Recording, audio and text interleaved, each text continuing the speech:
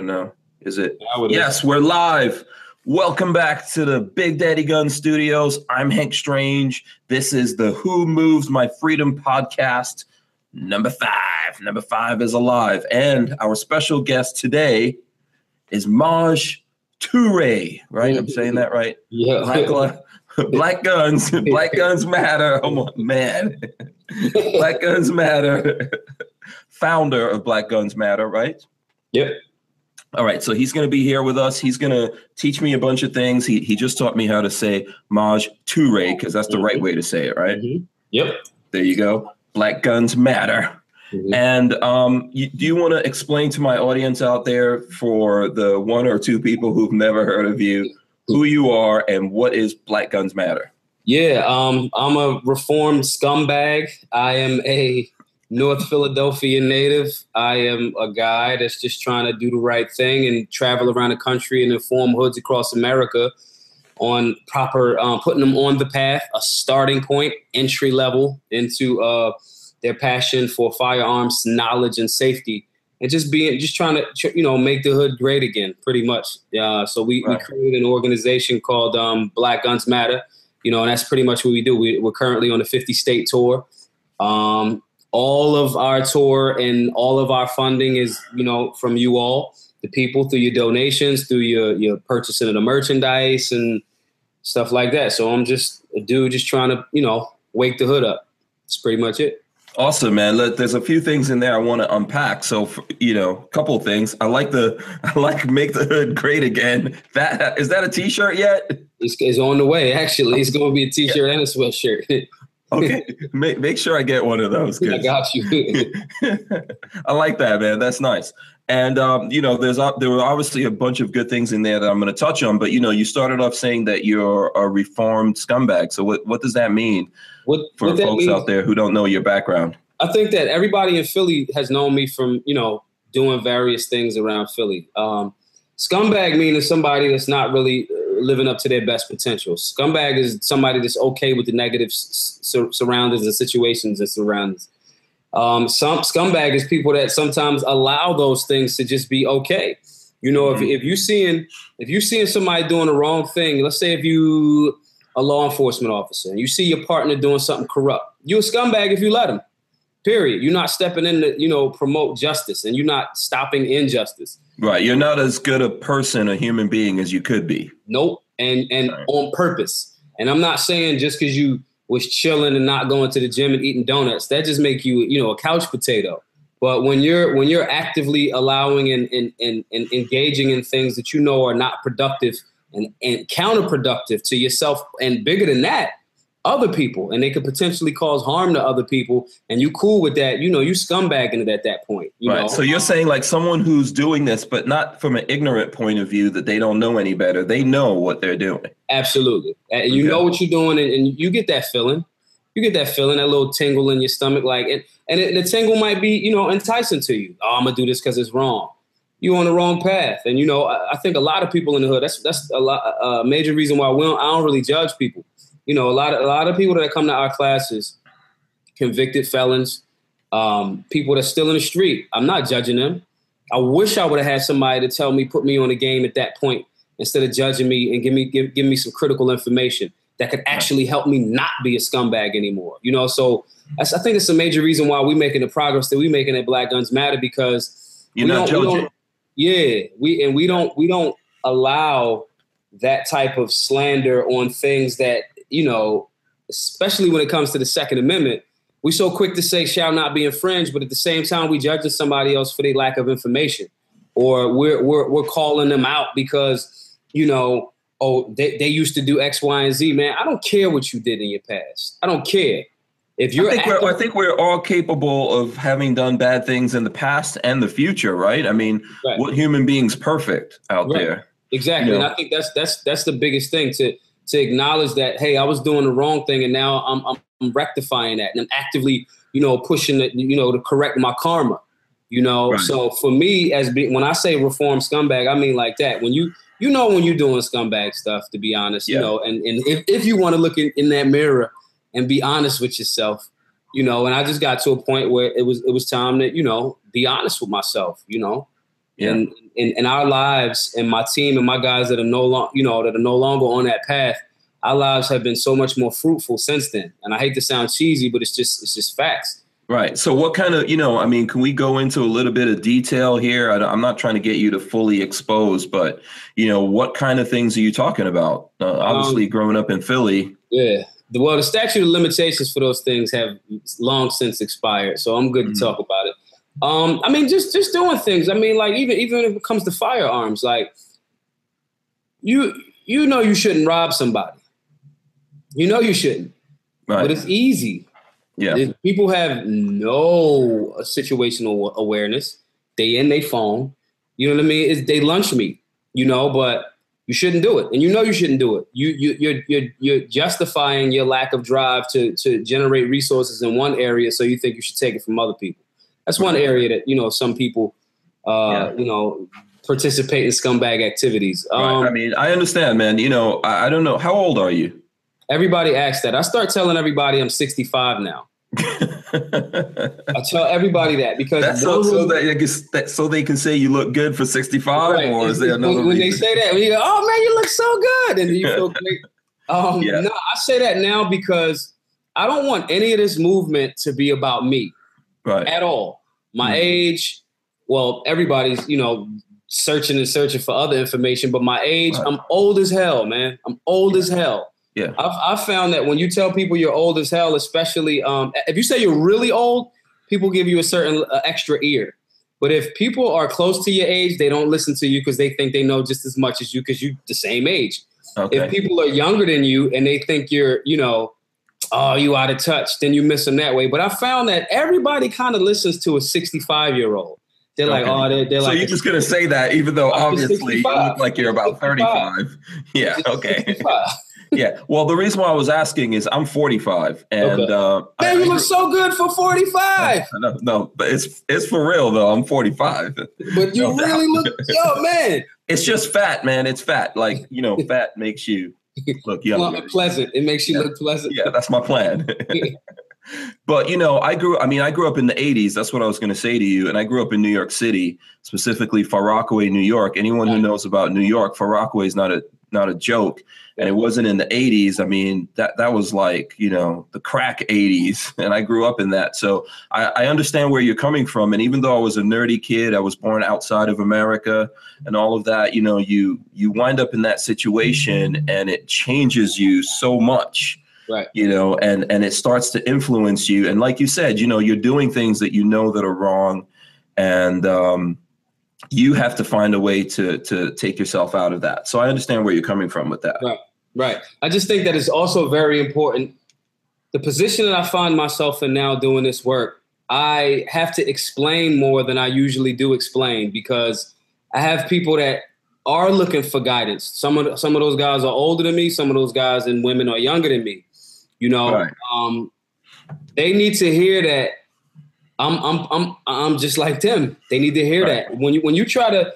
There's a difference between elevating yourself to gain more knowledge, gain more resources, gain more wealth, gain more appreciation, and things like that. But when you do it to the extent that you're almost thumbing your nose up at people that you just came from the same block, it's a recipe for disaster. Not even like somebody will do something to you, but just more along the lines of you can't really reach minds. You got to reach back. And I'm not saying that I'm that far ahead of everyone, but it's like mentally, I'm light years beyond where I was. Light years. Right. I think one of the problems for us, and I don't want to focus on this, but we are two Black people, obviously. Mm-hmm. And one of the problems I find that a lot of Black people have is first of all, a lot of Black people are into guns. Some of them for criminal reasons, and then other people are into guns or would like to be into guns for protection reasons. But what happens to a lot of people, specifically it happened to my wife, she thought the guns were only for the bad guys. Uh-huh. And we have to try to change that. And it's not the easiest thing in the world when it's someone who you think is outside of who you are. In all the different ways that could be, not just the things that relate to skin color, But when someone's outside of that, it's very difficult to change it because, you know, you have this, you're almost like programmed, you're almost brainwashed into something, you know? You are brainwashed. You are conditioned. And I want more people to recognize their own conditioning. I want more people to recognize that you in a matrix. And until you unplug yourself or until you have assistance in becoming unplugged, you a battery, bro. Yeah. Like you a battery straight up. Not even to even rejuvenate yourself. You're there to replenish a system, good or bad, right, wrong, or indifferent. You're just a battery, and you can readjust your thinking and realign your perception based on unplugging a bit and accepting some guidance from people that might be, again, close to your age, older than you, younger than you. You got to be able to see them signs, you know, and again, that's just facts. Like we can, that level of conditioning, our parents do it to us, you know, because of their conditioning. You know, it's even down to the voting. We vote out of, in the hood, we vote out of, you know, fear or tradition. I got to vote this way because that other person's going to do this. Or, well, my mom and my dad voted this way and blah, blah, blah, blah, blah.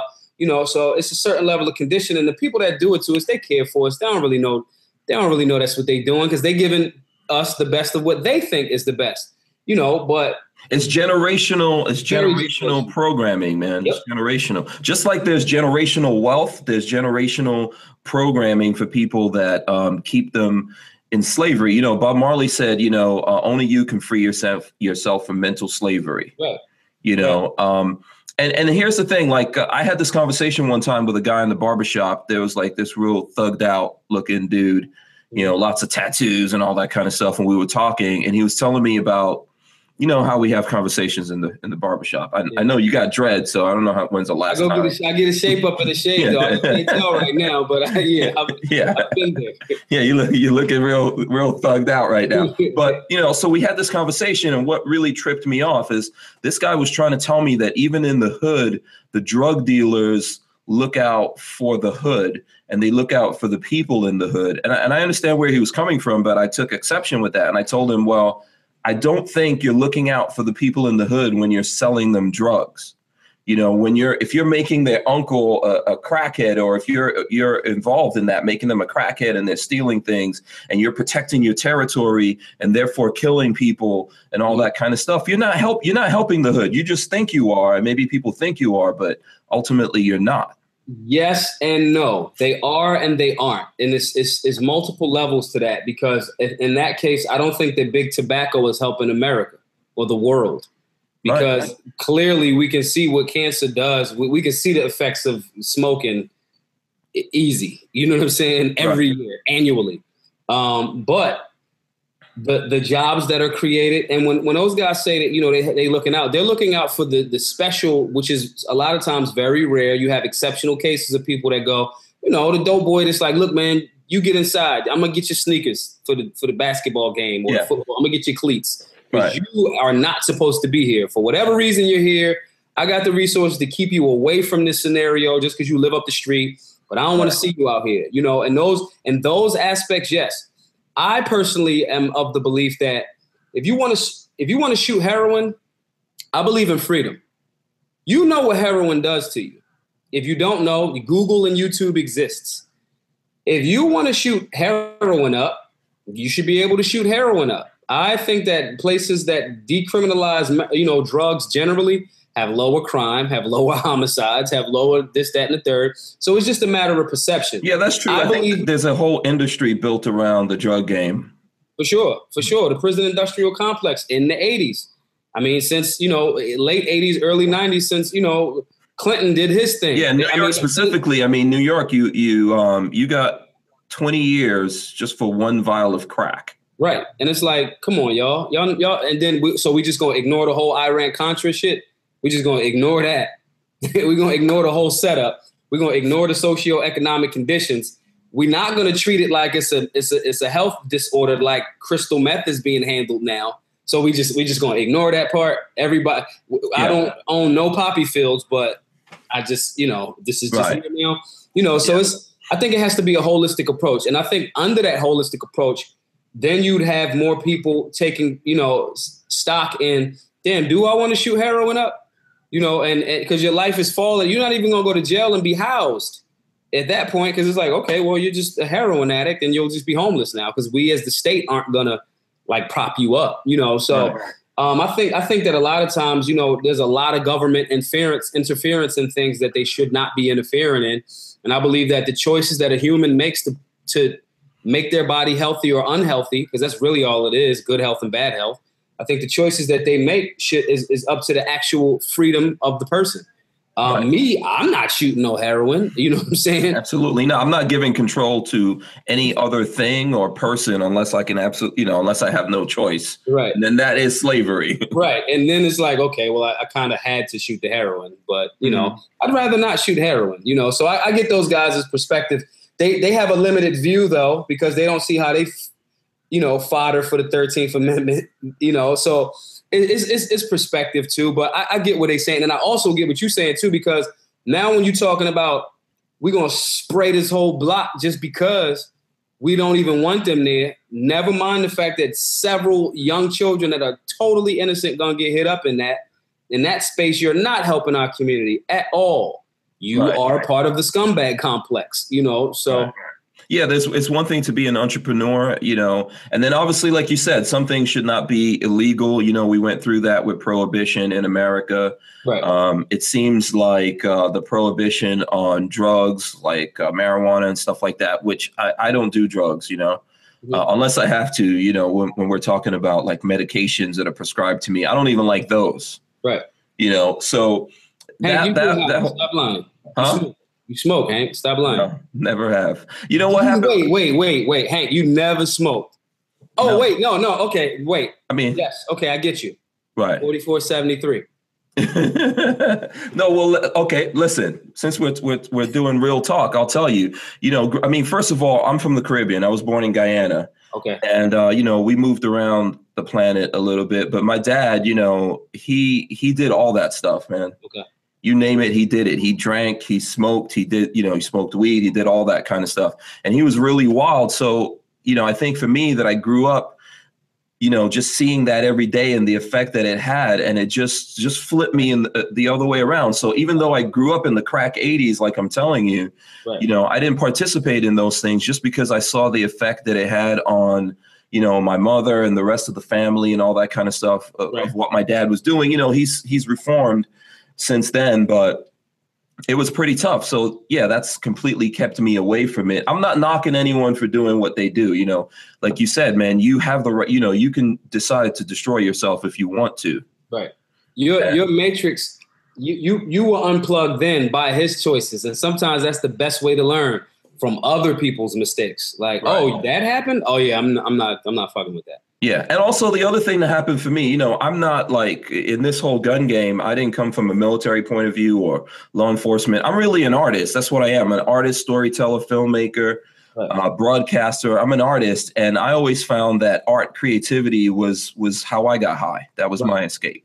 Right. That's really cliche, but it's amazing. So. Yeah, I mean, it's true. And, you know, I mean, you're an artist as well. You know, you do music. No, to be totally honest, though, sometimes when you in that space, I remember, I don't remember. I have a song on one of my projects called Metaphysics. I have absolutely no recollection of how I wrote that song. It just, it was just like. So wait a second. Did you smoke something or? Let me flip that back on 4473. Okay. Yeah. No. I feel you. No. I am not under the influence of any illegal on the federal or state level. Wow, you got it memorized. I can see every time you come to that point on the form, you're like reading it out. Like, let me see if there's a loophole. Yeah, go ahead. Nah, but yeah, and that song was it was one of those states of, you know, there's a certain form of a high, like runners have a certain runner's high. There's a certain level of clarity that came with that. And I remember that. And so I definitely, I mean, I'm making light of it. Oh, it's cliche, but it's so not. Yeah. It's just real trap. It's like, there's a opening where it's you in that zone. It's like Kobe when he hit 81.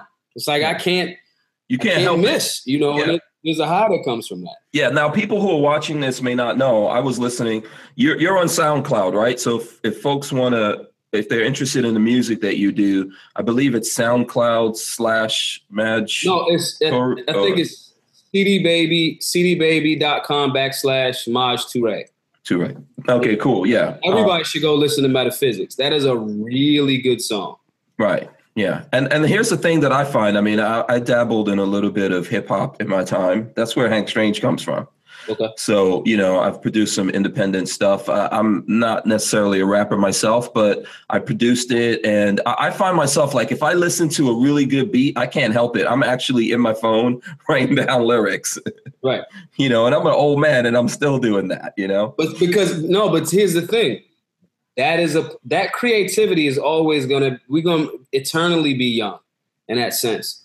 I think that's another part of that conditioning thing where they go, oh, well, if you over this age, you're not supposed to still be creative anymore. You're still not supposed. There's an expression. There's a truth that resonates that all of us can feel. That's why the most powerful artists, it feels like they're talking your life, because that truth, regardless of if Jay-Z is 50 years old, it doesn't matter. That truth resonates. Absolutely. I think that's another part of the trick to keep us segmented. Where why does it have to now be an old school hip hop concert?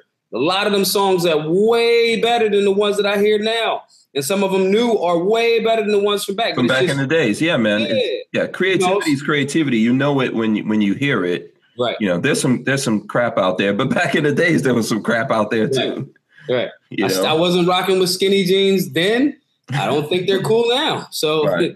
Yeah. So, let's talk about this. I mean, let's like try to explain to people before we get into other stuff here. What's the arc? I mean, where did you start from and how did you wind up with Black Guns Matter and how did you wind up an activist?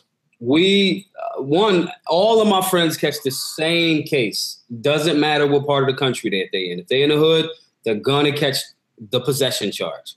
If they got some cases before, the drug charge, then they get caught with the burner again, they're going to get the possession charge. And it's like, man, I have so many homies that I'm like, dude, you just had to get the paperwork. Like, I think it's bullshit, but it's okay. At least that part, we can beat that part until we overturn the need for this, until every state is constitutional carry.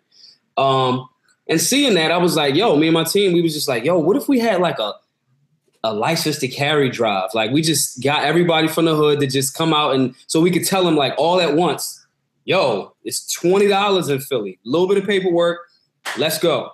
Because people would start asking a question. And so we had one like 2 years ago, and the spot was packed. It was packed. I mean, we fed everybody. This is another thing that you was talking about, law enforcement. I remember at that event, some of my friends, they got tattoos on their face. They scary guys. Right. So they come to the door smelling like a pound, and they're like, I'm like, yo, what's up, baby? How are you? For everyone who doesn't know that, they smell like weed. Right. They smell like weed. And so we had law enforcement in there, retired, state troopers, present day law enforcement, but they were in plain clothes. And, we could tell you a cop. We look at you. Your clothes you're very square. I can tell. You still wearing, everything is still to spec. Mm-hmm. So my homies is like, yo, it's cops in there. And I'm like, yeah, it's cool. It's good. We good here. And yo, I got that thing on me. And I'm like, everybody in here has that thing on them. Come in. And so I saw, the law enforcement size up my friends, and my friends size up law enforcement. We go through the class. End of the class, the regular people leave, the gun people come out. Those same two guys, cop, my friend, got their guns out, and my homie is telling him, yeah, I got this CMC trigger. And he's like, oh, so wait, you mean to tell me that? He's like, nah, man, your trigger pulled a little too light. I mean, like. And they weren't scared these guys were gonna nope, run their ticket or something like that. Nope, and that's what we learned from that class. Mm-hmm. What we learned was, one, like you said, guns are a unifying factor, mm-hmm. and two, we learned a few things too. The second thing being, we can break a lot of these stigmas. We can break these. We just need somebody like me that is in full understanding and in relation to both sides. Right. And we got to just have meeting spaces where both sides understand that, look, since we want to talk about safe spaces, we're going to talk about there's no judgment. You're not going to ask him none of that about his gun. You're not going to trip because he a cop. Right. I mean, so how do we square those two things? I mean, if you've got someone that's a criminal, they probably have a record, maybe felonies, and they probably, it would be illegal for them to own these things versus, the Second Amendment and trying to encourage people to, come into the fold. How do we square that? I mean, does from what you're doing, do you find that you're making people more law abiding? I'm sure there's people out there saying, well, yeah, do we necessarily want to teach people who we feel are criminals? Mm-hmm. Well, here's the thing. One, we already doing it in that sense. We teaching them how to do it wrong by not getting involved.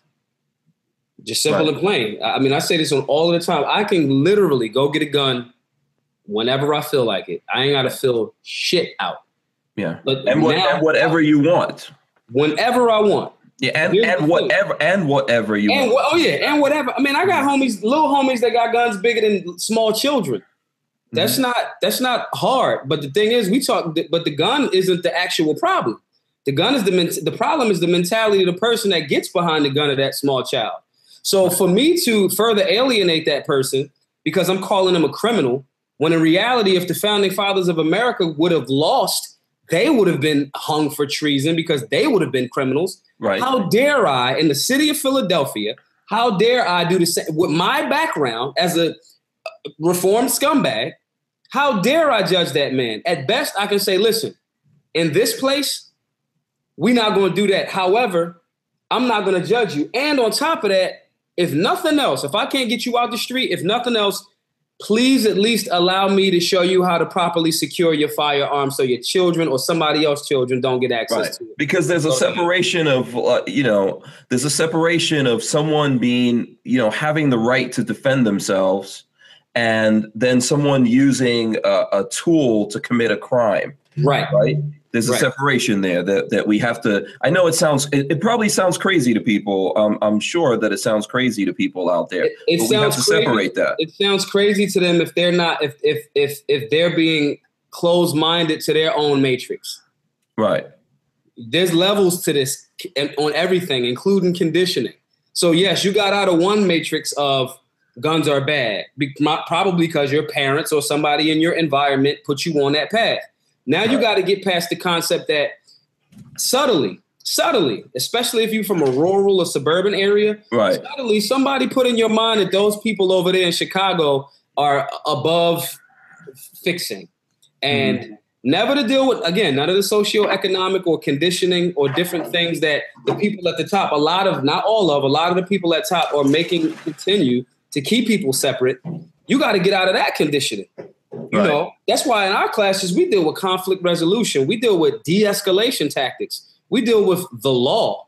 We deal with all of those things, and the firearm come last. Okay, we'll get you the basic understanding of safety and proper handling, proper storage, and all those different things.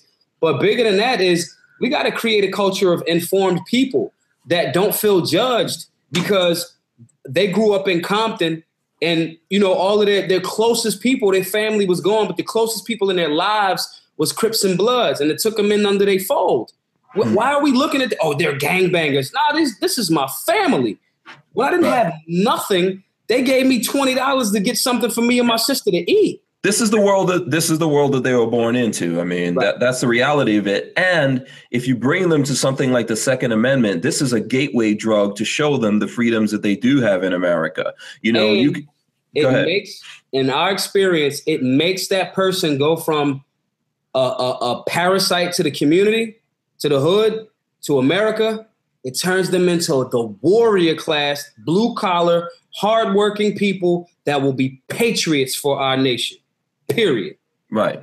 Yeah, I understand exactly where you're coming from. Look, I always tell people, I think everyone should have guns. And they're like, well, what about criminals? What about this? But there's nothing I could do to stop that anyway. Right. In that moment when someone tries to take, because I believe that you don't have anything you can't defend. So if someone's trying to take away my freedom, in that moment that I have to defend my freedom, the lives of myself, my family, people that I care about, I just want the ability to do that. The other things that people worry about, I can't do anything about. You're right. It's not, and the people that fall into this category don't look like what we all think they look like. Sure, yeah. They do look like us. They do look like black guys, but they go across the spectrum. You've got white, blonde, blue-eyed people who fall into this, that there's things that, laws and stuff like that, or things they don't want to follow, but they have reasons that they want to defend themselves, right?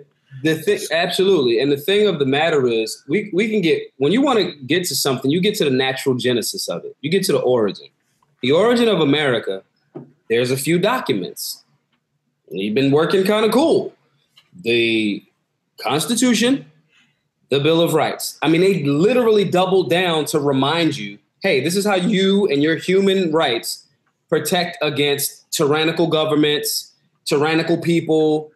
This is how you promote and expand on justice. It's literally a blueprint. So now you and why did they have to do it? They had to do it because, people never had to do this before. You never had to, if you go way back in the days, if you go back to the first weapons, rocks, knives, swords, bows and arrows, you never had to have a permit until someone decided, I don't want these particular guys to have a weapon. Right. And that's where it becomes game. So the hood is relating to what we're doing because they understand that very thoroughly. Hey, I'm in the worst place.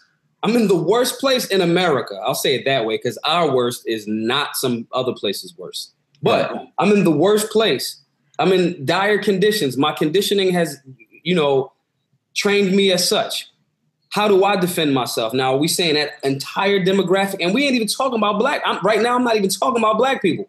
Right. I'm talking about white people that might be in 8 Mile.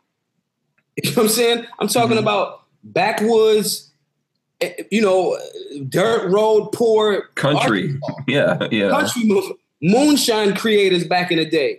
Mm-hmm. You know what I'm saying? So with that being the case, these poor people don't have the right to defend themselves. These poor people in Chicago don't have the right to defend themselves because every gang member that I just mentioned ain't this, great guy that's just doing some things to take care of a few people that fell by the wayside. Every gang member ain't that guy neither. There's some people across all ends of the spectrum that are just horrible people. And I have the right to defend myself from those horrible people, and I think it's about high time that, saying that to say that the shorter version to the answer is we just saw that there was a way that there was information that was missing. So we wanted to create a license to carry drive. When we did that, so many people kept saying, yo, man, I came across the bridge. I'm from such and such. I'm from Jersey. I'm just up here from such and such. We need this in our town. And so we was like, yo, we should do a 13-city tour. And we did it. And we ran through those cities. And then more people kept saying, yo, you came to Boston? You got to come back. Or I actually live in such and such. So this was all before you had the moniker of Black Guns Matter? Yep. Okay. We just did a license to carry drive. Mm-hmm. And then, well, not necessarily because we called the first one that. But then we was like, yo, we need to like, this phrase is powerful. And then people started asking us like, well, what does that mean? The Black Lives Matter movement, a lot of their thing was this. That's a surrender position. I don't ever surrender. Ever. It's just not, I'm like Leonidas. It's just the way that my DNA is set up. You gotta beat me into a loss. There's never going to be a submission. So this is not something so with that being the case, we were like, well, I don't really care if anybody else don't think my life matter. I'm not even thinking about it. You know what I mean? I'm going to show you that my life matters if you try to take it, and so Black Guns Matter because I'm not doing this. Right. So the name obviously had something to do with the Black Lives Matter movement as a counter to that. Not necessarily a counter. Okay. Because we're not in opposition to the conditions that made a Black Lives Matter even have to exist. Okay. If we're pretending like police brutality and terror in the community ain't happening, you are a liar or you are Ray Charles, dead and blind. Yeah, to be honest with you, the police officers I speak to, they, police officers abuse police officers, right, and do wrong things. Like in all of society, there's there's no matter what job you have bad people in that job. Right. So overall, this like the job of law enforcement of this is something we invented as people, as a civilization, as a community. We invent this thing. We said, hey, we need someone to serve in this role, and then we hire people. We put them in that role. They're not all good guys, and the ones that are bad guys, we have to do something about, and the ones that are good guys, we have to do something about as well. We have to defend the ones that are good, and we have to condemn the ones that are bad guys. Exactly. And that goes for like people like me and you, but that also goes for police officers as well. When there's bad police officers, they need to step up and say, this guy's a bad guy. We don't agree with what he does. Right. And they're in a much more a much better position of power to do that, because it could just look like we complaining. So on one hand, if those Black Lives Matter organization says, hey, this isn't right, we're peacefully protesting and we're doing this, then their T-shirts start popping off. Then everybody has the T-shirt. Now, as soon as one person does something silly with the T-shirt, the media goes, see, those Black Lives Matter people are crazy. Now, that's the spin. The reality is you still got to address the reason why this organization was even invented. Right. You know what I mean? You could point the finger at somebody else, but you got to look at all of that. So yeah, I mean, I think for the part of like here's something I think that happened, right? And this is just my perception. I think there's a lot of gun guys that really took on your cause because of the name, because it was a counter to Black Lives Matter, because they're like, well, what does this mean? That only Black Lives matter and like brown lives don't matter and white lives don't matter? And we're putting each other on a spectrum, obviously. And it's this funny, crazy thing about how the news media works as well, where you think that you're just hearing that police officers are killing Black people. Obviously there's some, disproportionate statistics and things like that out there, but there's things going down for people across the spectrum, I think. And so there were guys out there that are like, well, what does this mean? Why are these people, every time you do something, and this is a reality. So every time you do something as a Black person, there's other people that are out there like, well, why is it got to be all about the Black people? Why can't we, all get together? And I think that, like you said before, with the thing about, the drug dealers taking care of the hood, that's not really a simple answer. I mean, we're born in this skin and we have to deal with that. Well, I think that, one, I love the skin that I'm born in. I got melanin. I'm not really tripping off that. My issue is breaking the conditioning of people that would have you believe that your skin is a negative, because it's not. I mean, nor would I believe that it makes someone superior because of whatever skin that they particularly think, white, Black, brown, this is the superior one. Right. With that being the case, I believe in superior and supreme choices and justice. You know what I mean? My name is Maj. Ma'at aligns justice, the ancient Egyptian, goddess of balance and justice. I've identified myself after a female, the supreme being. So with that being the case, that's the square I stand on. And I'm going to build my pyramid from that perspective. Anyone of any melanin content, lack thereof, that has that same square that they building on is my brother or my sister, period. That's how I view it. Right. Now, when you get to more bigoted, biased, mentalities that pick one side or the other and then choose to harm people that they identify as the opposite, then I got to call bullshit on that. And I got to go, nah, bro, sorry. Yeah. That's where we run into walls, right? That's where we're running into walls, and we can't, we lose the ability to communicate with each other and understand each other. Right. And when that happens, I think our organization is making those great strides very quickly because we stand on an objectivity position. We stand on yo, he's a cool guy. Yo, he's a dickhead. Sorry. Mm-hmm. You know what I mean? It's just what it is. And because of that, we're able to call out clear racism without looking like we whining, and call out, nah, that's not racism, bro. You that's just, he's a jerk. Or you're crying racism for something that isn't even racism because you don't want to acknowledge what you did wrong. You know what I mean? And by maintaining that objective, neutral ground, we're able to get love and give love from that same truth and genuine place that resonates. And that's the type of healing that's necessary to break the conditioning which allows us to get our minds right. So when we get to a firearm or our human right via the Second Amendment, we sound solid people. Our approach is very holistic. This ain't a fucking accident. Right. You know what I'm saying? I understand like, where you're coming from. You feel me? So yeah, and it's been working for us very well, because that's why we have so many white supporters. That's why we have so many Asian supporters. That's why we have so many poor supporters. That's why I'm on the phone with multimillionaires that just want to talk because they're like, yo, your approach, I didn't even know how to touch into your market because I didn't want to offend anybody. But your approach is so refreshing. And that's what's needed. These people that we admire, give me liberty or give me death by any means necessary. I have a dream, be the change that you want to see in the world. These people had a very objective and holistic mindset. And a lot of times lately, from what I see, that's the one area that has been missing in our gun culture. Where and when we need it the most, because the other side suffers from none of that. They're going to use anybody and everybody that they can to get that anti-gun agenda up. Right. So elaborate on that. I mean, what let's dig into that specifically. What do you mean by that? In the sense of the anti-gun people? Well, you said this is missing in our gun culture. Oh, for sure. We are leading with ego.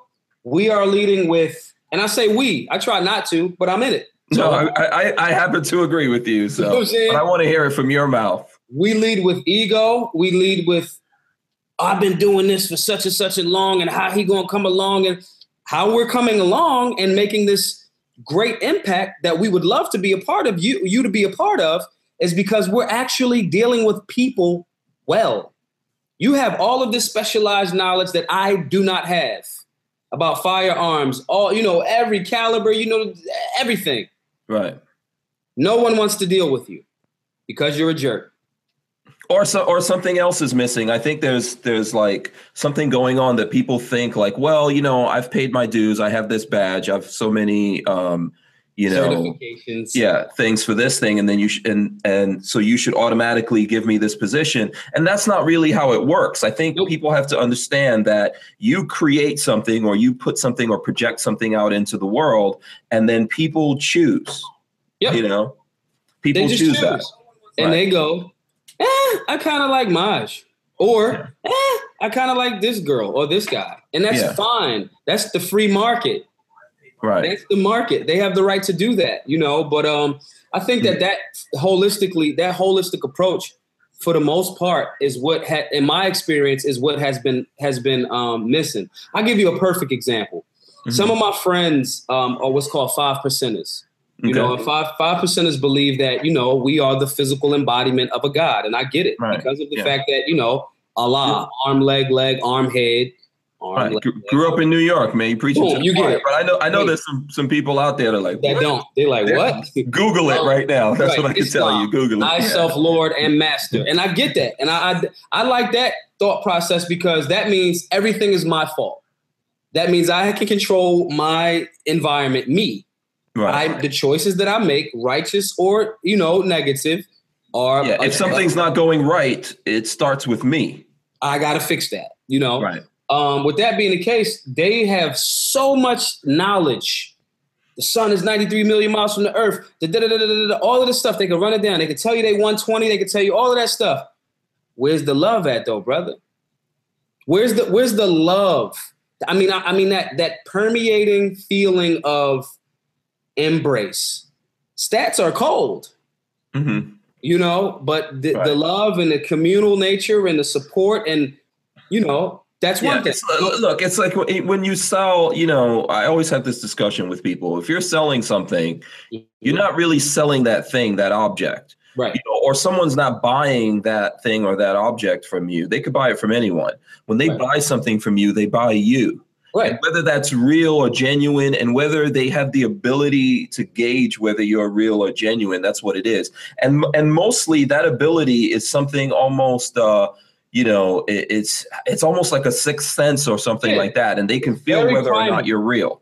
Yeah, it's very primal. You can't fake energy. Right. You can't fake energy. You know what I'm saying? And it may be a miscommunication of what this energy is coming from, but it might be a little different. I mean, if it's the street, vibes, energy, my yoga people call it energy and the ether. And all I'm saying is trust that shit. Yeah. So, I think where you're going here with this, and looking into your background a little bit here, I see that, you're getting a lot of press, right? Mm-hmm. I've seen you in a lot of different places. And obviously there's, we're not the only ones. So, referring back again to us being like black guys who are pro Second Amendment. Are you a conservative? I saw that, somewhere. I don't know. Labeled you as a conservative. I don't even know. Like I pick certain things I agree with. The other shit I'll be like, I don't agree with that. Like, I don't like the boxes that we're all putting ourselves in like that, Yeah. So is that, so being in that position where you're getting a lot of spotlight and people are coming to you for the reasons that they're coming to you, do you feel like you're getting a lot of hate? I see some questions here. We're getting some questions on folks hanging out there. They want to know what's your take on what they call the range theatrics, Instagram call outs. And, obviously there's some infighting going on here inside of the black gun community. Uh-huh. We know that there's infighting going on in the gun community. So what's your take on that? I want to talk about that just a little bit. I'm not getting hate. I'm getting misguided love. First, I'll say this. Court documents are public. And I did catch first off, I'll run through the whole game. Yeah. Break it down, man. You got all the time you need. Let's break it down. Yeah. I got charged for a crime that I think that page is the range page. Mm-hmm. They put that up. I got charged for something. I met a girl at a nightclub. And I've spoken about this, I think, on a Baraka show. Anyway, shout out to Baraka James. I was in a nightclub, lounge, 21 and older. I met a young lady. She's bigger than me. We exchanged numbers. Whoop, whoop, whoop.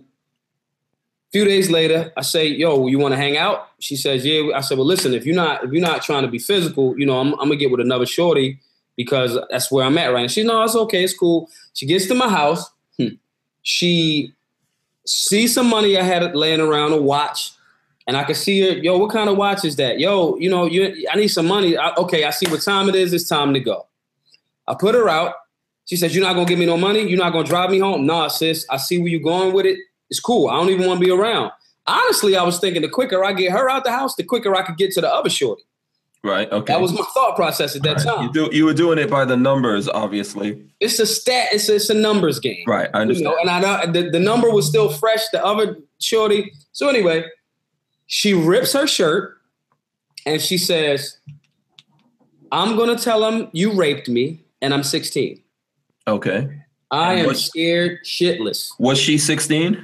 She was. Okay. Now, fortunately, because she was greedy, I never touched her. Okay. Ever. It would have went down. 21-year-old club, da-da-da-da-da. So I immediately get in contact with the club. Right, but we're living in a world where whether you touched her or not, an accusation, once those accusations are made. Now, here's the thing. In a lot of states, more so than Pennsylvania where it happened, there's a thing called zero tolerance states, which is if someone just utters under the age, if they could just call on the phone and say, hey, I'm at such and such, and Hank did such and such to me. Mm-hmm. If you're in Pennsylvania, you are going to catch the charge. So you're not innocent until proven guilty. You're guilty until you prove you're innocent. The burden of proof is on you. Here's the thing. Mm-hmm. In other cases, in any other case in Pennsylvania, the detective that's called to the case, the first is the police, then they give it to the detective. Detective looks through the information, they talk to you, they decide based on the information that they have if this case moves forward or going to the district attorney, or they go, this is bullshit. Right. In a case with anything sexual related, it is not even up to the detective. It has to go to court. It has to. Okay, so it goes right to prosecutors. Right to the prosecutors, district attorney. Okay. You're catching this case. Boom, you catch the case, bam, you get the charge. Her father said, this is what my daughter does. If you need me to come to court for you, I will. He said she probably won't show up at court. But she'll get money out of the guys and she'll threaten them. He said, I've seen my daughter do this. So this is a tool that she uses, her leverage against men. And it's unfortunate because there are women who are truly victimized in our society, and then there's people who use these laws that are in place to victimize other people. And there's no recourse for the person that gets charged. Okay. There's no recourse. So I immediately got in contact with the club. If I catch a charge and if I go to jail, everybody's getting sued. You had her. I got pictures of her in the club, in your club this night, blah, blah, blah, blah, da, da, da, da. They scared shitless too. Liquor licenses involved, all of this other stuff. Okay. And this was how long ago? This was this, well, let me ask you this. Was this after you started Black Guns Matter? No, this was way before. Way before. How long before? This had to be 6 or 7 years ago. Okay. When it went to court was 6 or 7 years ago. Right. Okay. So boom. Of course, you go through it. Doesn't show up. Doesn't show. The judge is like, I'm throwing this out. This is, but it's a formality. You have to go through it. Judge throws it out. So the people that are saying these things, first and foremost, I have one misdemeanor that I'm convicted of for selling movies. Selling movies. So, okay, hold on a second. So you were one of those dudes that was selling bootleg movies? Yep. Okay. Everybody in Philly knows that. Right. Yeah. Saying this to say, this is why I never defend that. The thing that Range Theatrics and those other people are putting around, if you look on that thing, it says withdrawn. It says it. Okay. Literally. So you're talking about if we look on this rape charge that people are referring to, it says withdrawn. But the movie thing, that's the only thing that's there. I mean, that's the only. I have one in my entire life. And I'm sure there's some things that you have genuinely done that you have not been caught or or prosecuted. I am not at liberty. Yeah, we don't want Exactly. I understand. And you said that, in the beginning of this, you said that you're a reformed scumbag. So it's not like you're not pretending, you're not feigning to be like an angel or innocent. No. Coming into this. Nobody, even these guys that are making these accusations and things like this, they have far serious charges than me that they've been convicted of. I pled guilty to, I had ARD. ARD is a first offense program where. So what does ARD mean? ARD means, I don't know what the actual acronym stands for. Okay. But it's basically a program that when you have a first offense, it was not the rape charge at all. You do not get ARD for a rape charge. You get ARD for when this is your first time. I mean, again, this is 6-7 years ago. This is the first time you caught a charge. And we kind of want to hey, this ain't your lifestyle. We want to not to cut you off. It stands for Accelerated Rehabilitative Disposition. Bam. Is a special pretrial intervention program in the Commonwealth of Pennsylvania, United States for nonviolent offenders with no prior or limited record. Bam. So when these guys are saying these things, when people go, Maj, why don't you defend yourself? There's nothing to defend against. All of my criminal record is right there. I got a misdemeanor for selling some movies. Right. That's it. So when people make this big hoopla, he's this. Do we know what movies were these that you were selling?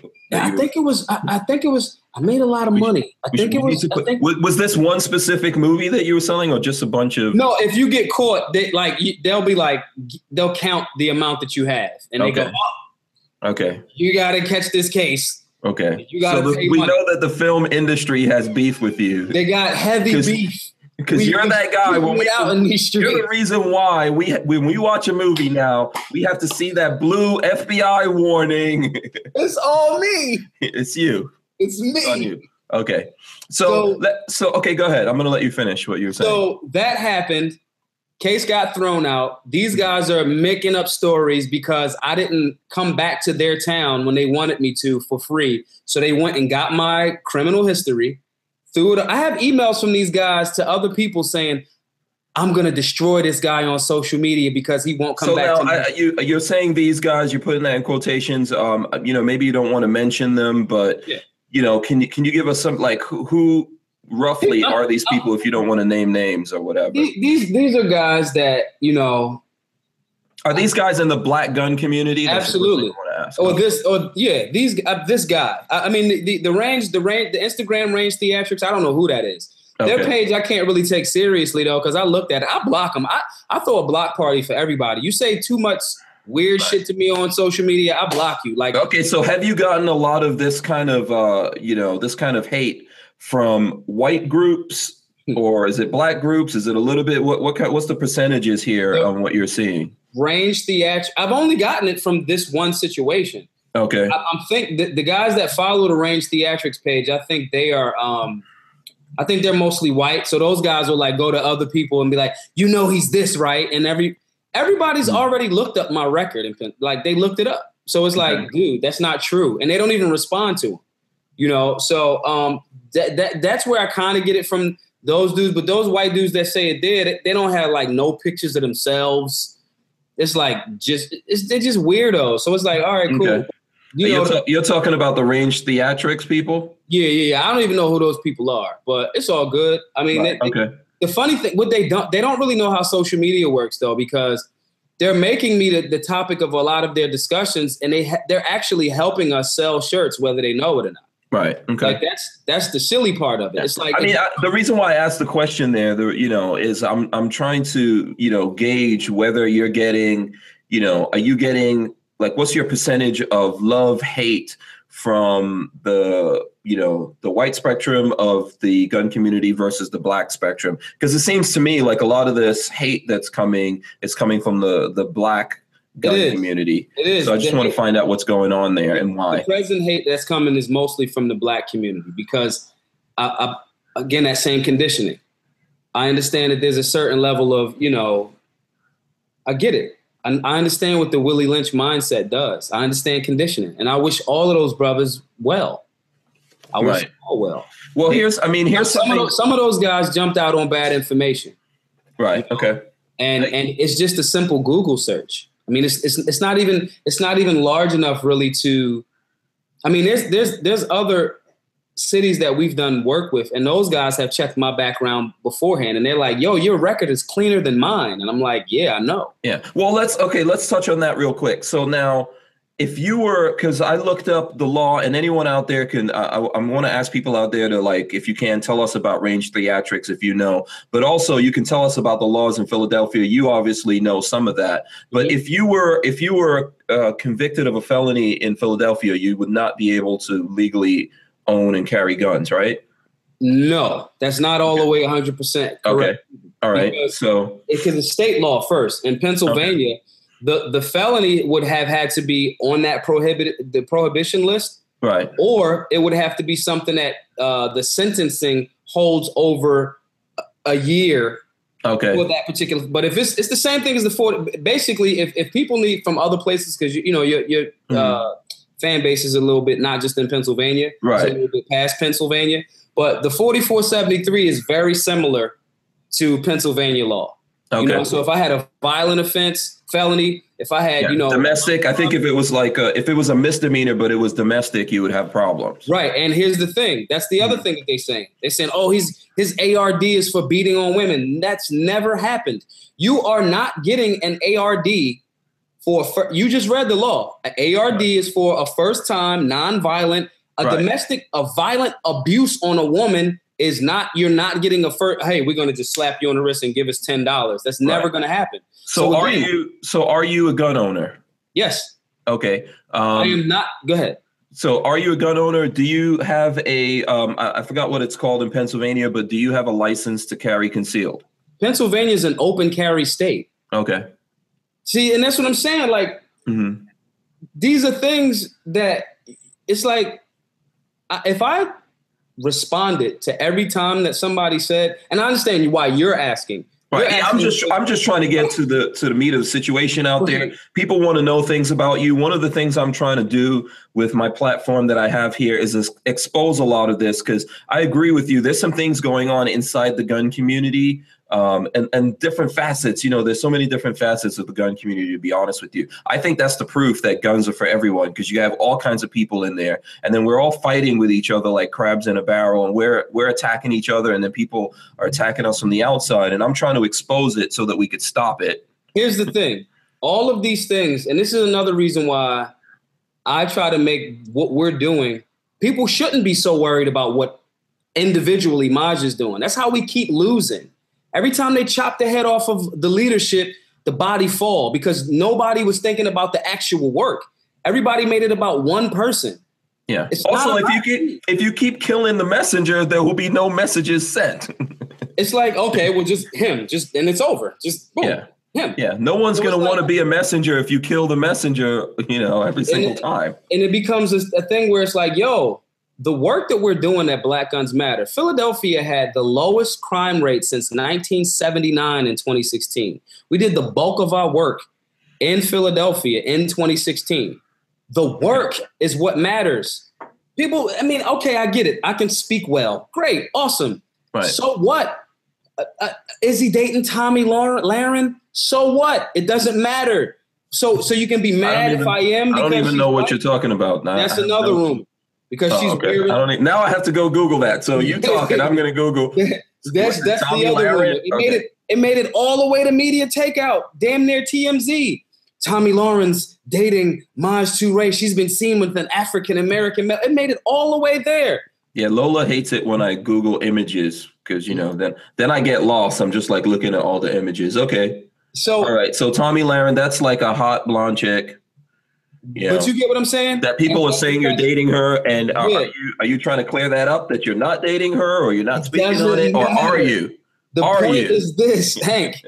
It doesn't matter. It doesn't. It doesn't. And that's the thing. It's like, so now it's at a point. I used to try to fight every rumor. Right. True or not. Right. So what kind of rumors are people hitting you with, or do you just not even want to get into that? I mean, we don't have to. I mean, I've heard everything. I've heard I'm a devil worshiper. Okay. That's like, okay, well, I've heard everything. I mean, I'd have to see video on that. I don't know if that, I believe in religious freedom, so. Right. I mean, that falls under that, I think. If you are, I believe in freedom generally. So because of that, whatever you want to do, if it's not affecting someone else's personal property or their physical well-being. Right. You know what happens, Maj? I think there's this weird thing that we do as human beings, like, we want to put people on a pedestal, and then at the same time, like if someone's up on a pedestal, we want to pull them down. We're constant. We have this conflict, this battle, this struggle inside of us as human beings that we're constantly like putting people up, pulling them down. I think we do it to make ourselves feel better, and we get caught up in this stuff. And We tend to do it because we're it's entertainment. I guess, yeah. You ever hear? Your listener should hear a song by Hove, by Jay-Z. It's called "Most Kings." Most kings get their heads cut off. Mm-hmm.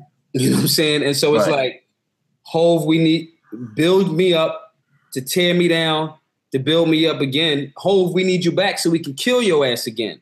Yeah, it's all for the entertainment. So for me, it's like, I just want to make it about the work. I just want to travel. Right. We on a 50-state tour. We are blessed to be in a position where people even care enough to give their hard-earned money for us to travel to the worst places in America to inform the hood about things that they need guidance. Yeah, on. I think I'll tell you, I think that's more important than anything. I mean, here's what I care about. Do you believe in the Second Amendment? Right. Yes, absolutely. And I believe that there's been a disproportionate amount of people in urban environments, especially, that have been conditioned to believe that firearms are bad and you shouldn't have them, or you're not supposed to have them. The reason why that is because it's about control. Urban areas have the largest populations. There's a phone ringing. I'm sorry. There's a phone here in the studio that they told me was never going to ring, and it's ringing. And it rings today. It's the government calling. It's the government. Yeah. He's the movie guy. Yeah, they're like, we found you. Keep him on the line, Hank. Yeah, Lola's going to handle that. Sorry. Go ahead, man. But it's like, after the top 10 cities in population, the population gets real light.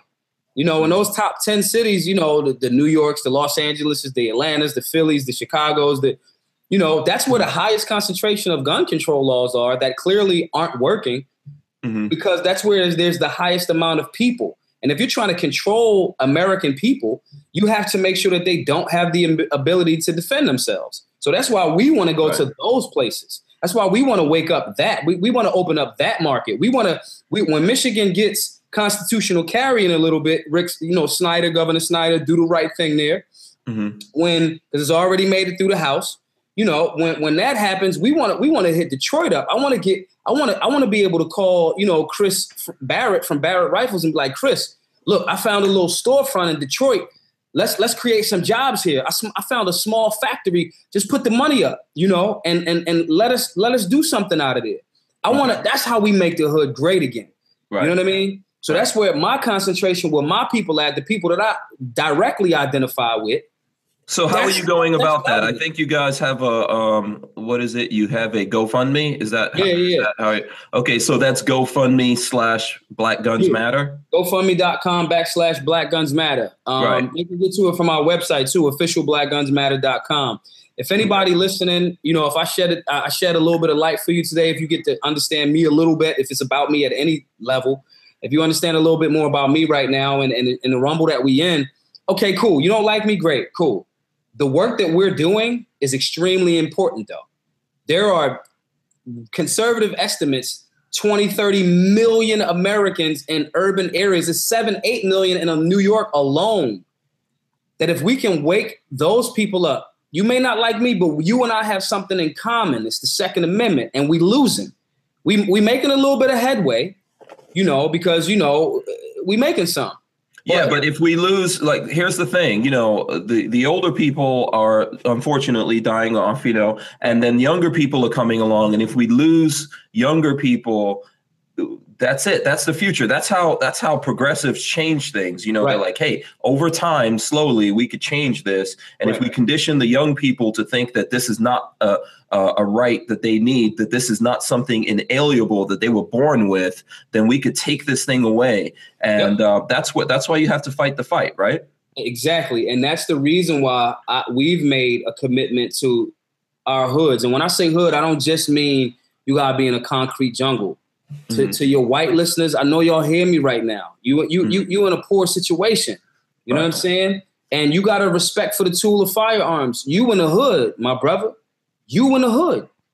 We need to break the division. We need to break the silly shit that we fighting over. The other side, man, they tossing money. They collecting money hand over fist. They working with whatever they. But listen, I'll be honest with you. Look, I definitely have empathy for the hood. At the same time, there's like hardworking people who live in the hood, or maybe they're trying to get out of the hood. There's hardworking people out there that can't defend themselves. I mean, I grew up in New York City. I still have family there in New York. You cannot legally defend yourself in New York. I mean, it's really, really difficult. Yes, you can get a license to have a rifle or even have a handgun in your home. You could maybe take it to the range. That's incredibly difficult to do. My brother that lives in New York was just able to do that, but he cannot conceal carry anything and can't defend himself every day. I mean, like I told you, I grew up in a time of Bernhard Goetz. You can go look that up. And as a young black kid back in the 80s, when the Bernhard Goetz thing went down, you would think that, I probably took the black guys that try to rob him. I probably took their side. No, I didn't, because people try to rob me too. And I was like, damn, I get it. That guy, people come up to you and say, hey, what time is it? And you go look at your watch and they're like, yeah, run that watch. Right. Run it. Or people used to tell me, what you going to do for that chain? Or what are you going to do for that Walkman? Believe it or not, back in those days, Walkmans were things that people died for. Like people are dying for sneakers today. Right. So there's lots of good people out there in the hood, outside of the hood, black, white, that we've all lost our freedom. And it's a big deal. And I'm telling you, 20, 30, 50 years from now, if you think it's bad today, there could be none of this. We could look like England, like France, etc. Or homegirl could have exercised the Australia option. You know what I'm saying? And it's like that's the work. So if you guys are hearing what we're saying and women are hearing what I'm saying right now, look, man, my personal thing, man, that's so small. That's nothing. That's nothing. I hope everybody got the answer. I got a misdemeanor for selling some movies. That's it. Let's move on. Yeah, well, the thing about it is that this is how, like, the reason why I'm doing this. I mean, I think you're from our conversation, I can see you're an intelligent person. You're a good guy. I can tell from how we're bouncing, going back and forward, and even that you're answering my questions directly. I appreciate that. Not everyone does that, as we all know. So. I mean, but I think if you what I found is if you're quiet about a lot of this stuff and you're being victimized and then you're quiet about it, you get victimized twice, right? Because these people are hitting you up and saying all these things about you and then you're not defending yourself. I don't think you should do it forever or whatever, but put it out there. And if people want to know, and if they have the attention span to spend the time, like, I don't know how long we've been going. It doesn't really matter to me. If they have the time to actually listen to you. This is kind of like a virtual way of people, they're tuning in. It's just two dudes having a conversation, like we would have in a bar or in a restaurant or something like that. And if they take the time to sit down and listen to you, then they can make that decision for themselves, right? Right. That's actually key. But then the people that are doing those things, there are people that have heard things and they'll call you. They'll say, hey, man. And I'll go, well, that's not what happened. And they'll go, oh, okay. Then there's other people that, they just for whatever reason, they just want to keep it going. And that's cool. Those are the people. I'm not saying, that I never addressed it, because I did. And it's literally, whatever. There's a lot of stuff out there. I mean, I don't want to dwell on it. I want to hit this so we can go on and talk about other stuff. Yeah. I mean, there's some stuff about Isaiah Washington, and I think that people, want me to ask you about that. Yeah, what's going on there? So, what's the deal with that? What homie did was he tried to, I'll briefly run through it because I actually addressed this along with some other people that he tried to do the same thing to. Right. Isaiah Washington, for people who don't know out there, is a very popular Black actor. At least he was, like, a couple of years ago. Right. Yeah. I mean, he, if you search him on IMDb, you'll see that he's out there. So what he did was he somehow got a hold of me when we were doing what we were doing in early, let's say around November. Okay. And I got a call and somebody said, hey, he wants to meet you. He offered help. First and foremost, I addressed this on my YouTube channel. Okay. YouTube.com/Black Guns Matter. Black Guns Matter, guys. Go out there, subscribe. Right, please subscribe. Please. Follow. You're on Twitter. You're on Instagram. Yeah. So I put that video out, but just briefly, he said he wanted to support what we were doing. Okay. I said, okay, cool. So Isaiah Washington is a gun guy? No. Okay. He's now presenting himself as, and it's great if he does start to go that way. Great, you're on the path. Guns, awesome. Okay. Great. All right. All right. I'm just trying to establish. A lot of times, actors have to, if they're doing an action movie or something like that. Right. They start to, they gotta like Keanu Reeves is amazing now. You know what I'm saying? And so saying that to say, so they have an introduction to things, and that's great. So now, maybe he is now. And that's cool. Even if he isn't. Absolutely. We want everyone to be gun guys. Right. So, that's that. But he basically said, hey, I want to support. I told him, well, you can support with some merch. He said, okay, cool. He did that. And I said, well, look, just like I tell everybody else, donate the money to our GoFundMe. Right. And what he said was, well, no, I kind of want to be behind the scenes because of how he got let go off of the TV show Grey's Anatomy. He got fired from Grey's Anatomy for making homophobic slurs and calling and then they gave him another chance. Then he said the same thing at the, on stage somewhere else. So they let him go. And what he said was, I saw that in Compton, you work with a lot of, the LB, the gay community, Pink Pistols. And I'm like, yeah, he was like, so I don't want my thing for that to affect your thing. And I'm like, that makes sense. So he sent money. He did this, bought merchandise. He said, you need to move. I said, okay, cool. He helped. Why did he say you need to move? He said I needed to move just like the same reason that everybody else says I need to move. They said I need to move because I'm doing a lot of work and I can't be in the hood no more. And I'm like, I've been in the hood the whole time. I'm good. But they're trying to say that some things are location based. Like if you're getting on media a lot, you need to be able to access certain studios and stuff like that if you're getting on Fox or whatever it is, right? CNN. That and they just don't want the dumb stuff to happen. So I get it. They say that. Boom. Okay, cool. I'll do that. He became a guarantor. A guarantor means somebody that says, hey, if this goes bad, you'll handle it. He became a guarantor for an apartment complex. No money, none of that other stuff. So then what he said was, so you moved. So you did move. I did move. I did move because talking to my team, talking to everybody, it made sense. I said, okay, cool. I'm not too far from my hood anyway. Don't matter. I can get to the airport faster. So that's cool. Yeah. Then he turns around and says, I want 30% of your company. Okay. Black Guns Matter. Okay. So now what was was there a monetary value that he put into this, or he just said, because I've helped you, you should give me 30%. I have all of the stuff. I have all of the tweets. So did he give you money? Yep. Okay. And then I said, I have these tweets too. And I said, well, I spent that on merch and da-da-da-da. He said, well, do you want to say how much money it was that he gave you? He said it. He's already posted it. Because I think it was like $6,000. And I'm looking at your GoFundMe right now. Your goal is $150,000. But wait, here's the thing though. Initially, I told him to put it there, as well as I said, I have the tweet saying, okay, listen, we're not going to do that. I'm going to send you your money back. I also got the tweets with him saying, no, well, if that's the case, if you're not going to give me the company 30%, you now need to give me $7,500. Okay. So I don't understand why he wants, if he's trying to help your cause. Here's what I'm trying to say. I'm looking at your GoFundMe, and you guys are trying to raise $150,000. You're at like $46,000. I'm like missing. We had already cracked our original goal of $25,000 before he even showed up. Let's be clear about that too. Right. So we wasn't, and we already had merchandise. He said he wanted to help. Boom. But I'm trying to understand why for an actor, who's made movies, done TV shows, etc., why $6,000 is not small change to some people, but to others it is. I mean, that's the reality of it. Why would that actor believe that $6,000 equals 30% of a movement that you're leading?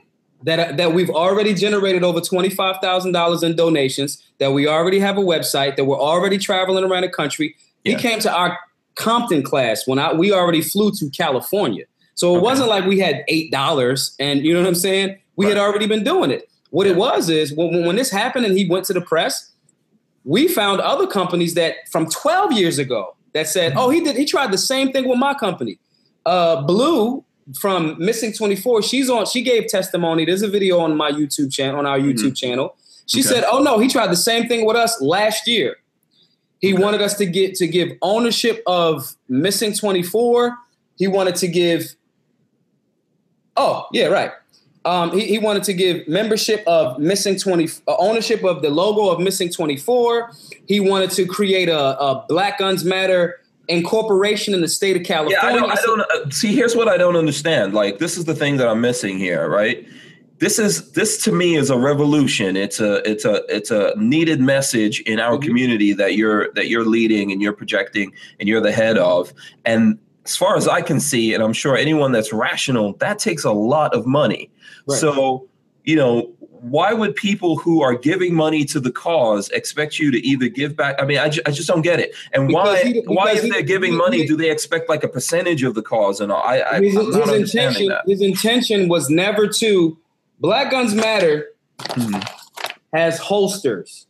Black Guns Matter has classes. We're going to grow this into a franchise. We want to create jobs for people. We want people to be able to take care of their family. We want franchises. We want mugs. We want guns. We want firearms training systems. Well, and here's the thing. I mean, this might be a little paranoid, but if some actor that we don't know what his credentials are as a gun guy, right, comes into this thing and says, hey, I'm going to give you, this is a little bit of money. I'm sure, $6,000, that doesn't take you all around the world, right? I mean, so if he comes in and he puts that money down and then he's like, yeah, I want percentages of this. How do we know this person doesn't use that as a way to buy into your cause to shut it down? I mean, we've got people like Bloomberg out there with lots of money.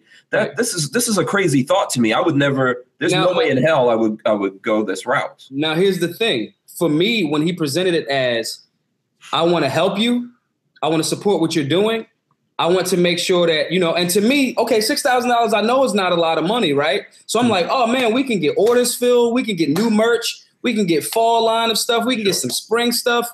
We can turn that into something. Right. This isn't me balling out. I've sold what I sold the entire time I was in Philly. So I don't need, like, you know what I'm saying? Like, that's not. No, I get it. But that's what I'm trying to say. Like, I don't understand why someone would feel that rises, especially if they really believe in the cause. I mean, instead of going, well, I gave you $6,000. And then obviously seeing that you're doing something, because I think it's evident that you're doing something. There's folks out there who take money and then they don't do anything. Right. I think it's self-evident that you're doing something. There's lots of record. Anyone could go search Black Guns Matter, March Touré. We see that you're all over the place. That's the whole point. So why wouldn't that person say, well, here's another $6,000 or here's $60,000? And even if they did that, why would they want ownership of this thing if they support it? He thought I was a hood rat. He thought because I'm for the hood, I love the hood, I'm comfortable in the hood. He thought I wasn't going to pay attention. He thought I wasn't going to think about my team that for 2 years have been doing this. What does that look like to my team? If I give you 30% of our company and you just showed up with $6,000, do you know how much sweat equity my team has put into this work? Yeah, that's a very weird thing. Okay, so go ahead. I don't want to cut you off from telling this story. I want to let you finish it. It became that way. And then when he doubled down, and again, I have all of those screenshots. I didn't put him on blast. I have screenshots from him reaching out to people saying he's going to follow every single step of my move. He's going to be allies with all of my friends. He will always be there. When I told him, I'll give you your $6,000 back. Then when all of these people started coming out of the woodwork, because they were like, yo, he did the same thing to me. He wanted this, he wanted this, he wanted over in the continent where he's doing this supposedly charity thing. There's brothers over there that, were like, yo, how could you do this to us? He's used that celebrity. And because I liked him as an actor. Right, because he went to, I believe when I read up about him, he went to Africa, part of West Africa, because he did a genetic test that identified that he came from, he had genetics from Sierra Leone or something like that in West Africa. So he went over there doing a lot of charitable things. And you're saying that he did this, like he went the same route, which seems to me like he's trying to like buy people and then control them with like a little bit of money. It's almost like pimping. And he's buying, right. It's like a corporate takeover, but I'm pretending like I'm actually for you in the beginning.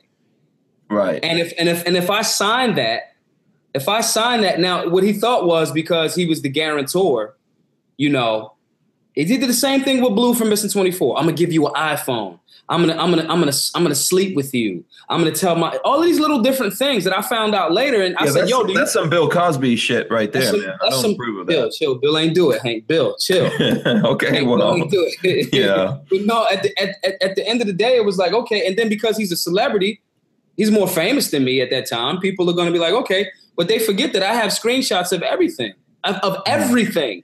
So when I say, hey, I'm going to send you your money. And he goes, no, actually, now you have to send me $7,500. I'm from Philly. I'm going to say, fuck you. You're not going to scam me. Now, if that's the case, take me to court. I said that on my That's something from a movie script or something like that. You're trying to juice me. The juice is running on the VIG. Like, get out of here, man. And it's some like gangster shit right there. So that's what's up with that. But him. So that situation got resolved. Is that like still out there in the ether? It's resolved. It ain't in the ether for me. It's resolved. Okay. It's resolved. I mean, I think he tried to play it. He played his hand. He thought he could go to the press. He thought I was going to fold. He thought I was going to be quiet. And I'm not. Listen, everybody think I'm doing all of this illegal stuff. I'm not. I'm not afraid of it. Here's what I think. Look, I mean, it's really, wait, Hank, real quick. I got to say this point. Sure. He moves like a COINTELPRO agent. Mm-hmm. That's what he gives me the energy of. When we first met, he was telling me about how he was so tight with Darren Seals, who was the civil rights activist down over there in what is that? I think St. Louis or something like that, right outside of St. Louis. Anyway, now that guy gets shot and his body's burnt up in the car. Now you're telling me he came to the Compton class, Ferguson. He came to the Compton class with the shirt on, the Darren Seals shirt. You're moving like an agent. Anybody that consistently has problems with every movement that's trying to arm people or inform people, and you coming in there to disrupt, you move like an agent. You move like an agent. Then you run to the press and try to make it seem like I'm the bad guy. We had already raised $25,000 to $30,000 before you even showed up. And these are things that when people say, oh, he's stealing the money. How? We've been to 20-something cities. It would be different if I was saying, when we get to 150, the original goal was $25,000 for 13 cities. But you guys met that, and you've exceeded that so far. And the entire time every time we get a chunk of money, we go to another city. Okay, how many cities have you been to?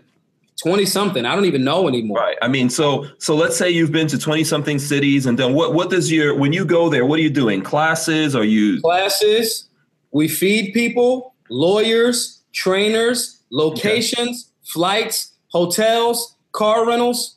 I can see you burn $6,000 on one of those trips. Listen, when I say my team is Warriors, Vikings, Norse Thunder Gods for our level of frugality, right. You see it, $46,000. Shaka Zulu. Let's put Shaka Zulu. Let's throw Shaka in them. Don't leave him out. Don't leave an enemy alive on the battlefield. You know what I'm saying? If we've been to 20 some odd cities, we did 4 cities in California behind enemy lines. If we've done this and our GoFundMe is for that, and if we've been to over 20 cities, I'm going back to Texas Saturday. I was just in Texas last week.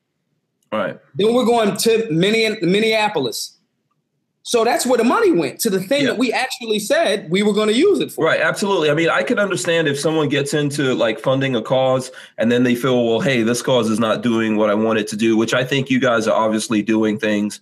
But if they feel like they don't want to fund it anymore, then I get it where they say, okay, I'm going to stop my funding. But I don't see where they think that, that gives them some kind of ownership, especially if they didn't go into it with that as a written agreement. Right. And here's the other thing. The entire time we still, every month or sometimes twice a month, are still doing ongoing free classes in Philly whenever I'm back in town. Right. So everybody thinks, they're saying these things, and a lot of times they don't have a business acumen. So they don't see how much money, and like you said, this takes money. Delta may love what we're doing, but they are not giving us free flights. No, this is a way to spend money. I mean, I run into this. I'm not doing what you're doing. I think what you're doing is perhaps a little bit more noble than what I'm doing. We're all playing out different roles and trying to do different things here. And honestly, for me, when people ask about that, like you're doing this for money, this is how I spend money. This is how I burn through money. This is why I ask people to help us out, why we have people that sponsor us. Right. Like Safety Harbor Firearms, Rand CLP, Andrews Custom, and Big Daddy Guns. Right. I mean, but we burn through money. That's what it is. I don't take any of that money to do anything for myself. I take all of it. It goes back into this. Then I take money from Lola and my family, and we put it into this because I really believe in what I'm doing. Right. This is how you burn money. Right. And to say in 10 months, because we've been our GoFundMe has been up for 10 months, maybe close to 11 soon. Mm-hmm. We've done what we said we were going to do. The IRS is unforgiving. Right. Do you guys have a Patreon, or are you not using that as a? Do you have a Patreon? On a nonprofit tip of it? No, like Patreon is something where people can go there, and as patrons they can like pledge a certain amount. Oh yeah, I heard of this. No, we don't have. You don't have that. Okay, because I have that. I think I'm going to look into that because you're the second person that brought that up, so that's confirmation. We definitely use that, and there's folks like we're not. We don't have a lot of people on Patreon, but there are people who are out there helping us out, and I think that would be something good for you to look into. Our thing is mostly our GoFundMe and our merch. Okay. So when people take these cool pictures of the Black Guns Matter shirts and wherever they are, there's people that went to London with these shirts on where they can't even have guns, and they like in front of Big Ben. And that's love. They like guns, though. I could tell you that. I used to live in England as a kid. I lived in London. So you know what I'm saying? So it's like this is what this work is for. And it's like, I'm glad and I'm fortunate that you're giving me the opportunity to express some of these things. Because to be perfectly honest, I never talk about it. It's like, okay, well, cool. If that's what y'all think, that's what y'all think. But, this has been a great forum for me to express that. Next week, now we are teaching firearm safety in a Philadelphia public high school. Wow. Inside the high school? Inside a high school. That has not been done since the 40s. So have you revealed what high school this is, or are we not revealing that because we don't know? Okay. And I just wanted to bubble. And this, again, we making the hood great again. So this is what the work, and this is the definitely energy. When that happens, when that's all out there, please let me know so I can do whatever I can on my end to promote that. I'll send you all of the footage. Next Saturday, the Blaze TV is coming to, our class in Houston to record that. Like these are things that I want us to really, again, so to the people that do feel ill will towards me because of the misinformation, and it's not true. Right. And all of those different things. I hope this is, well, you know what I can tell you about that, and I'm bringing it up because I had this thought, and then we got into stuff, and I dropped it. But here's the thing that I found. There's comedians. I can't remember which one. They had this joke that white people can only have one black friend. And the problem with that, I'm not saying this is true. This is comedy, folks.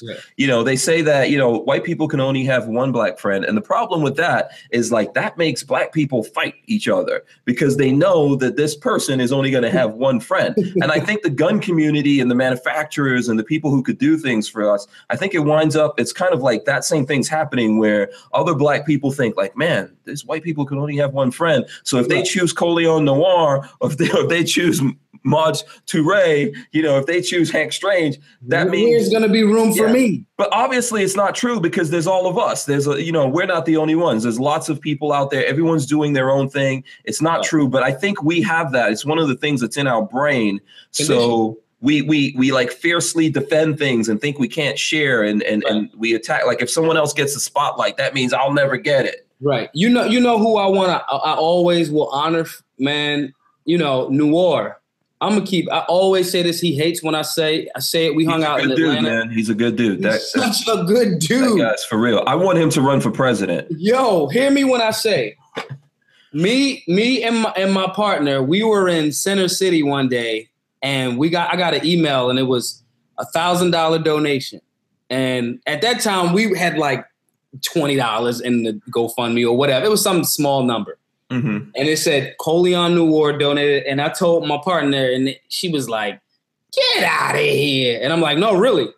And mind you, he's a good guy. He's a good guy, man. Everybody knows it's in my pantheon. Mm-hmm. On YouTube, it's Hickok and Noir. And everybody's around me gets irritated. Oh my God, you're watching another one of those videos? Yes. So I DM'd him after that. And I was like, yo, dude, I had never spoke to him before or anything. I said, yo, dude, I don't even know if you answer these, but like, thank you. No, he doesn't, by the way. He gets so many. He's a rock star. Yo, but listen. He responded and was like, yo, call me right now. And I'm like, oh, and I kept it together. That's big. It's huge. Then he doubled down like a month or so later and dumped another $1,000 in our GoFundMe. Now, I'm saying that to say, he has gotten past the point of thinking that because I jumped into this Argo J. I was talking to him about it. That's another one. He's in my pantheon. That's another. I love that guy, man. Argo J. That's my big brother right there. And I'm in there and I'm like, yo, these are those guys. Like I'm talking to them, and I'm having a fanboy moment, but I'm like, they not once ever because they got their own life going on and they got actual things that they're doing. They not never once suffer from that Willie Lynch thing. And they will always be in my, they Mount Rushmore for me. You understand? And it's like, I feel you on that, man. That thought process is the reason why, because there's a lot of people I don't fucking like. I don't like you. And I'll say I don't like you and don't give me no money. Mm-hmm. I don't want your money. We don't want your money. But those guys, Noir could have ignored me. Noir has given me so many introductions. Jay has given at NRA convention, annual meetings has given me so much. Yeah, that's the thing. Some people need to understand out there. I mean, there are good people in the game, and those guys. It's definitely I will jump in and air high five, like witness, like bear witness to how Argo J is and Coleon Noir. I mean, that's a guy that takes a lot of his time. And I mean, he's very generous with his time and all that kind of stuff with a lot of people. And I know like there's a situation going on because he's, like the NRA chose him to be that one black friend. There's more black people in the NRA. It's not just Coleon Noir, right. But he got that thing. And I know he gets a lot of flack for that. A lot of people attack him, but they chose the right person. There's a lot of things I'll tell you about the NRA. There's things I don't agree with with them, but they chose the right person in Colion Noir. I think that we are just seeing the beginning. We're just seeing the spark. He's not even really burning yet. Right. And the other thing about that is you can't discount the fact that they didn't make him. He built his following. Oh, absolutely. Yeah. Like he built, it's a line that Drake said in one of the songs. He said, they didn't make me how I am. They just found me like this. Yeah. You know, and also I got to mention that Lola Strange, you know, she loves him. That's like her brother. For some reason, he reminds her of her brother. So she, you know, she loves Colion. He loves her. You know, I got to mention that. when I'm saying these things, these are perfect examples of there can be. Listen, I don't do gun reviews. I don't do gun reviews. I'm on education and training the hood. Do you put out there? I saw that there's a question from like way back, and just since we've been like getting into a lot of stuff, people want to know what's your EDC. Do you put that kind of stuff out there?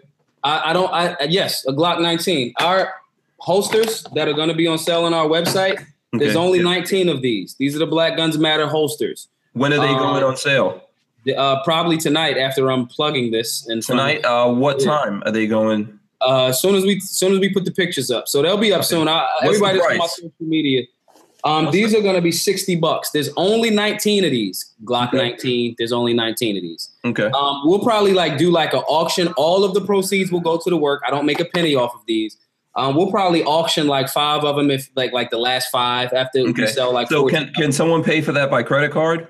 Yep, they can get it on credit card. So here's what I want to do. I want to reserve one of those. I'm going to pay for it by credit card, and then I'm going to give it away to someone watching this video. Bam, I got you. All right, so it'll be this one. Yes, that one. I want you to sign it. Yeah, I want you to mark it because I don't have. I'm gonna cut it right now. So whoever gets this, I'm cutting a hole in the bottom of it.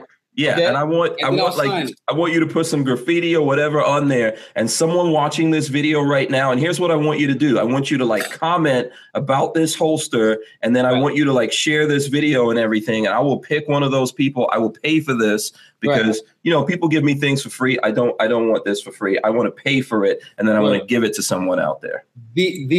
So the answer is I don't carry every day. All of my gun friends get on me, but a lot of the places that I go, I can't legally carry in Illinois. Okay. You know what I mean? The other thing is we deal with a lot of people that have trauma in relation to firearms in the hood. Their brother got his face opened up. I cannot lead with a firearm with them. Okay. For them, I got to deal with helping them heal. Conversations. Conversations. And as soon as they see me with it on the hip, it's a different energy. So I mean, now I get that Glock 19. That's a pretty good, gun to EDC. But there's other things involved in EDC. You got knives, you got like flashlights, and so on. What other things fall into that category for you? Are you a knife guy? No, I'm not. I'm not a knife guy. Okay. Do you carry a flashlight? I mean, that's like I can show you right now. I got a flashlight on me right there, man. This one actually happens to be like a Kel-Tec flashlight. Yeah. There you go. Some people will recognize that, but you should always have a flashlight on you. Everybody, listen, I'm going to keep it 100. I know some of y'all going to get mad at me. Mm-hmm. I know. I don't do the tactical belt. I don't have the backpack all of the time. And I know I should. I know. It takes time. It takes time. It takes time. And does it put me at a disadvantage? Hell yes. Right. Hell yes. And even going into, even going into certain places where I can't carry legally, and places that I've been before that I was carrying illegally. Right. But they're waiting for, Maj Toure, the founder of Black Guns Matter, was in Chicago with a gun illegally. Bam. My position on the chessboard is a little bit different. Right. So what I normally do in a lot of those places is I'll have homies from Chicago that's with me that, they do what they do, So, but as far as the educational component and other things, I definitely got to give a shout out to, the NSSF. They've given us, firearm locks. They've given us promo material, and things to kind of like get the hood onto things like EDC. There's companies sending us stuff out like, really, really nice belts. I would love to get, Surefire to get us some lights, and things like that. So I'm not saying we're past that, but the demographic that I'm dealing with are complete newbies. Newbies. They don't know what rimfire means. They don't know they still saying clip. You know, so saying this to say that's our job, man, to bring people into the fold and bring them up. I mean, recently I got my barber to become a gun guy, and I'm pretty proud of that. You know, I think that's part of our responsibility. And you know, he got into handguns, and then he got himself, you know, an AR, and then I push him. I'm like, listen, you got to carry a light. You got to have a knife. You know, I got a knife on me. Someone stole my knife I usually carry, but you know. Wait, put it over a little bit. Nobody. Yeah. Oh, hold on. Here we go. That's a Spyderco blade right there. Yeah, that's nice. You know, it's a Spyderco CPM S30V. Whatever that means. Huh? What's your EDC?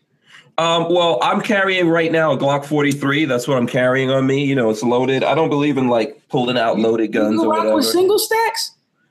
Well, no, you know what? I think, man, listen, I usually carry a Glock 19. You know what the problem is that since this Glock 43 came out, it has maimed me because it's like so lightweight, you know, and easy. Like I even carry it when I'm home. I have it on my sweats. That's how lightweight it is.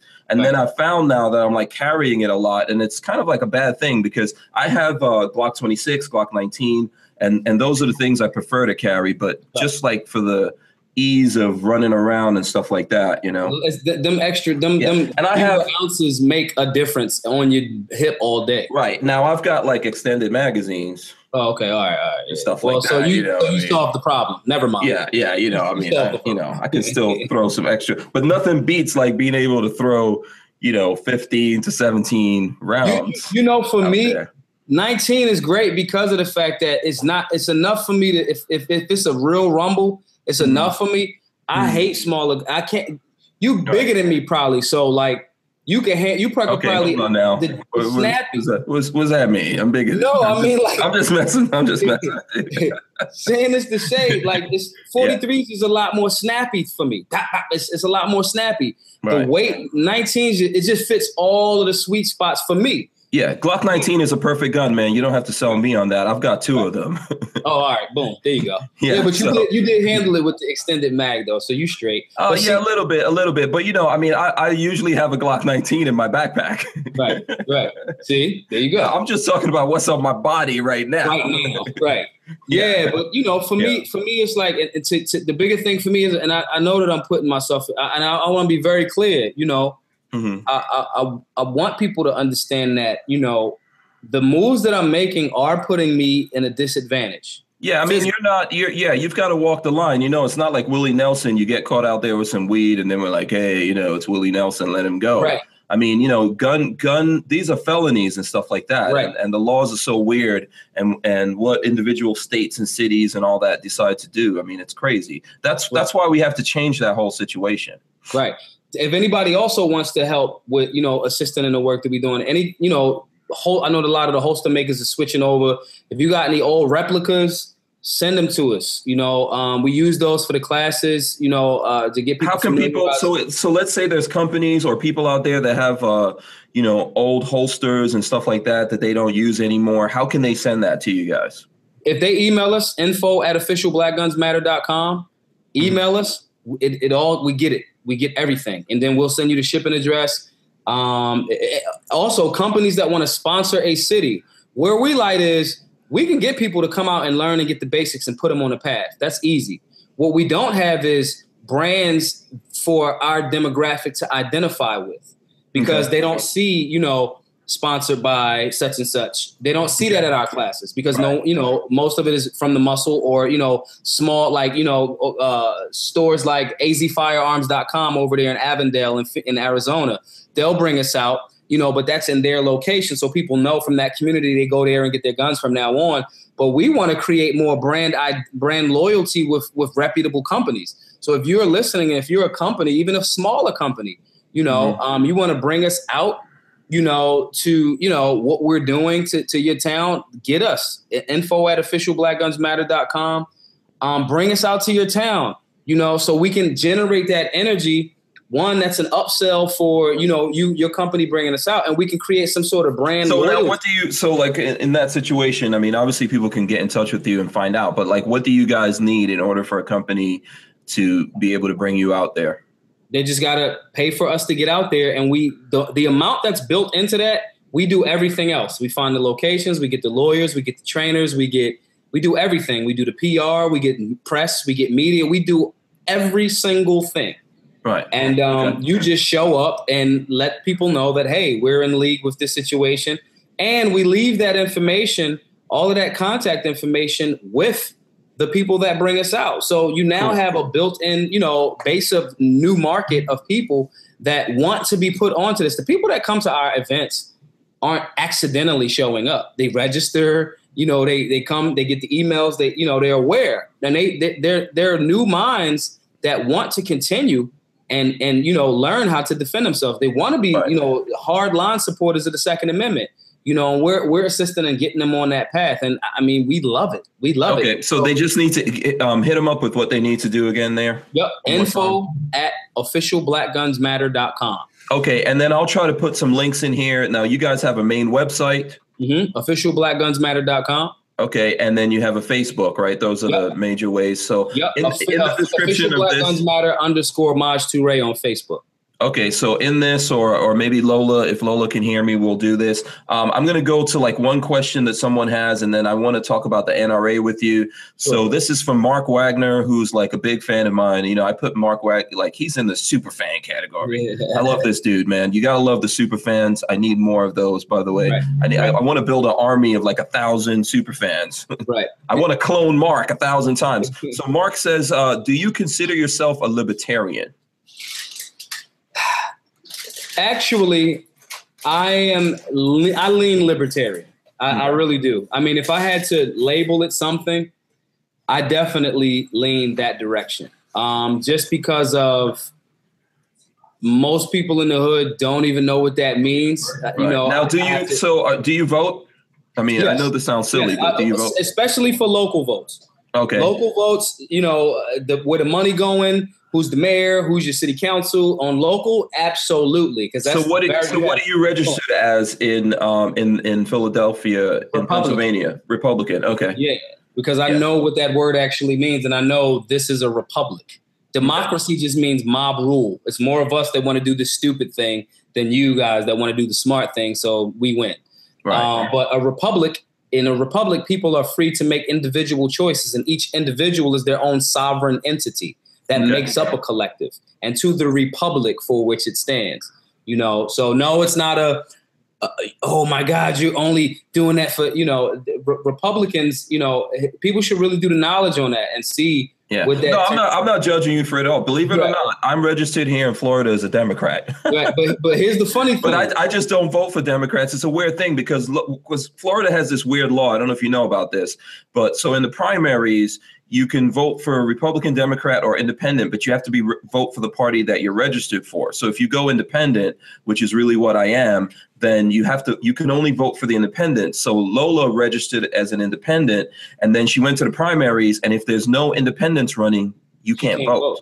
Yep. Yeah. So I was like, well, I'm not doing that. And then I just left it what it was years ago and didn't switch over to Republican because,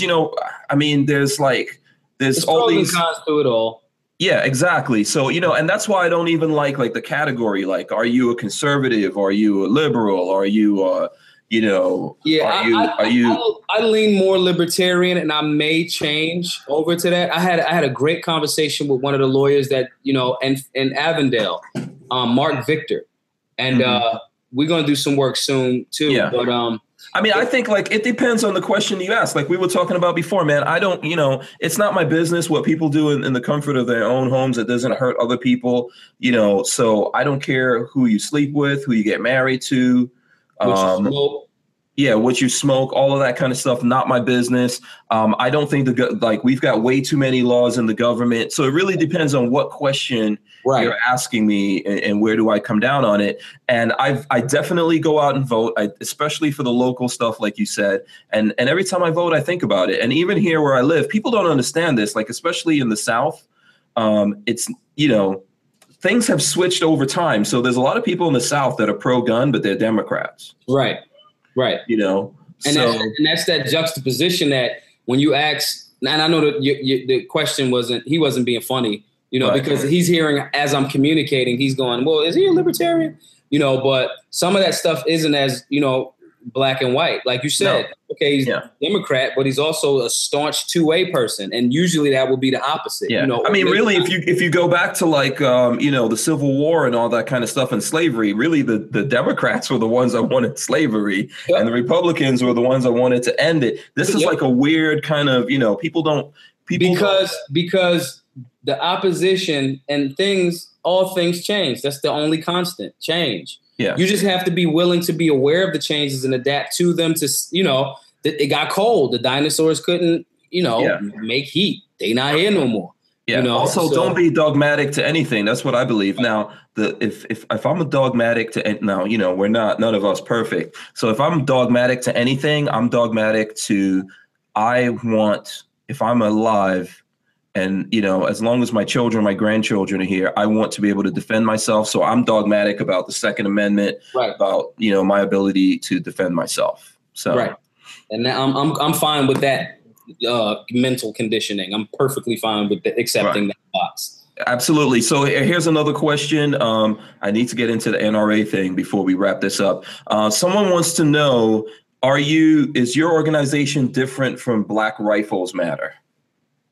I didn't know that they were actually an organization, but I've seen their shirts. They're actually on one of my the NRA meetings. Somebody had the shirt on, and we stood next to each other and took some pictures. But I'm not too familiar with that organization. Okay, so you're not affiliated or anything? No. Okay, no. Okay, so there you go. So now here's what I want to talk about. You were obviously at the NRA show this year. This was your first NRA, right? Yep. How was it for you? It was amazing. I didn't know I was this famous until I was there. Yeah, because I was watching you. I've got to go back and look at my archives and see. We didn't formally meet at NRA or anything like that. I did see you there. I'm like weird, man. I always want to like officially introduce myself to people, and there were a lot of people around you. I saw you hanging out with Coleon and stuff like that. But you had this look on your face, like, wow, this is bigger than I thought it was going to be. Yep, because I don't even know how many autographs I signed and pictures. I no doubt about it, took over 1,000 pictures. Yeah. Did you know there was going to be that? I love going to NRA, man. We go every year to NRA, and it refuels me, because this is where you see your people of like all across the spectrum, all kinds of people, transgender, gay people, black people, white people, people from outside of the country. There's a dude that's always at the NRA show that's from England, and he can't have guns and stuff like that. What's that guy's name? Richard or something? I can't remember his name right now, but he walks around. He's got a jacket and there's a bunch of patches on it. This British guy. So you get all this love, and you realize that there is a lot of love out there. Absolutely. For me, it was a few things. One, that was the first time I got to kick it with Noir. Right. And I mean, we had dinner, we had drinks, I was the first time I was able to kick it with Jay, I met, Then you definitely had drinks if you were hanging out with Jay. Man, they got me. He's going to look at this, he's going to look at this and be like, man, I can't believe Jay got me. We was in some part of Atlanta plastered 2-3 in the morning. But you can ask Lola, like every time if we're anywhere in town with Argo Jay, he's at the party. Okay, so look. Next, all right, so right now we're gonna do this. It's in Dallas next year, right? Okay. You, me, Noir, Jay. Who else can we get? We gotta get, who we should American Gun Chick. Okay, she's cool. She's fun. Yeah. Who? Okay, Jaeger. so invitation, Jaeger. I don't know if I'll be honest with you, man. If I'm involved with it, we're not getting Jaeger. What, you don't like? Yeah, I'm finding out who doesn't know and like. No, it's not that. It's not that. I'm blacklisted with Jaeger, so Are you? Yeah, I did something like I went to train with someone that used to work for him, so they blacklisted me and put me on a fatwa and all that type of bullshit. I did not see. I'm finding out. I don't know the politics. Yeah. That's I like Jaeger. Listen, I have nothing against Jaeger at all, man. All right, so wait. If I can, are you sure you whitelisted? Blacklisted, yes. I'm pretty sure I got that from him. I'm not trying to put it out there.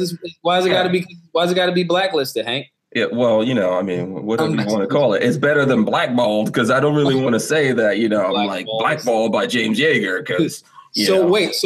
If I can create a space where, first and foremost, I don't know if you know that, but I've watched a ton of your videos. I don't know if you know that. No, I didn't know that. No, that's cool.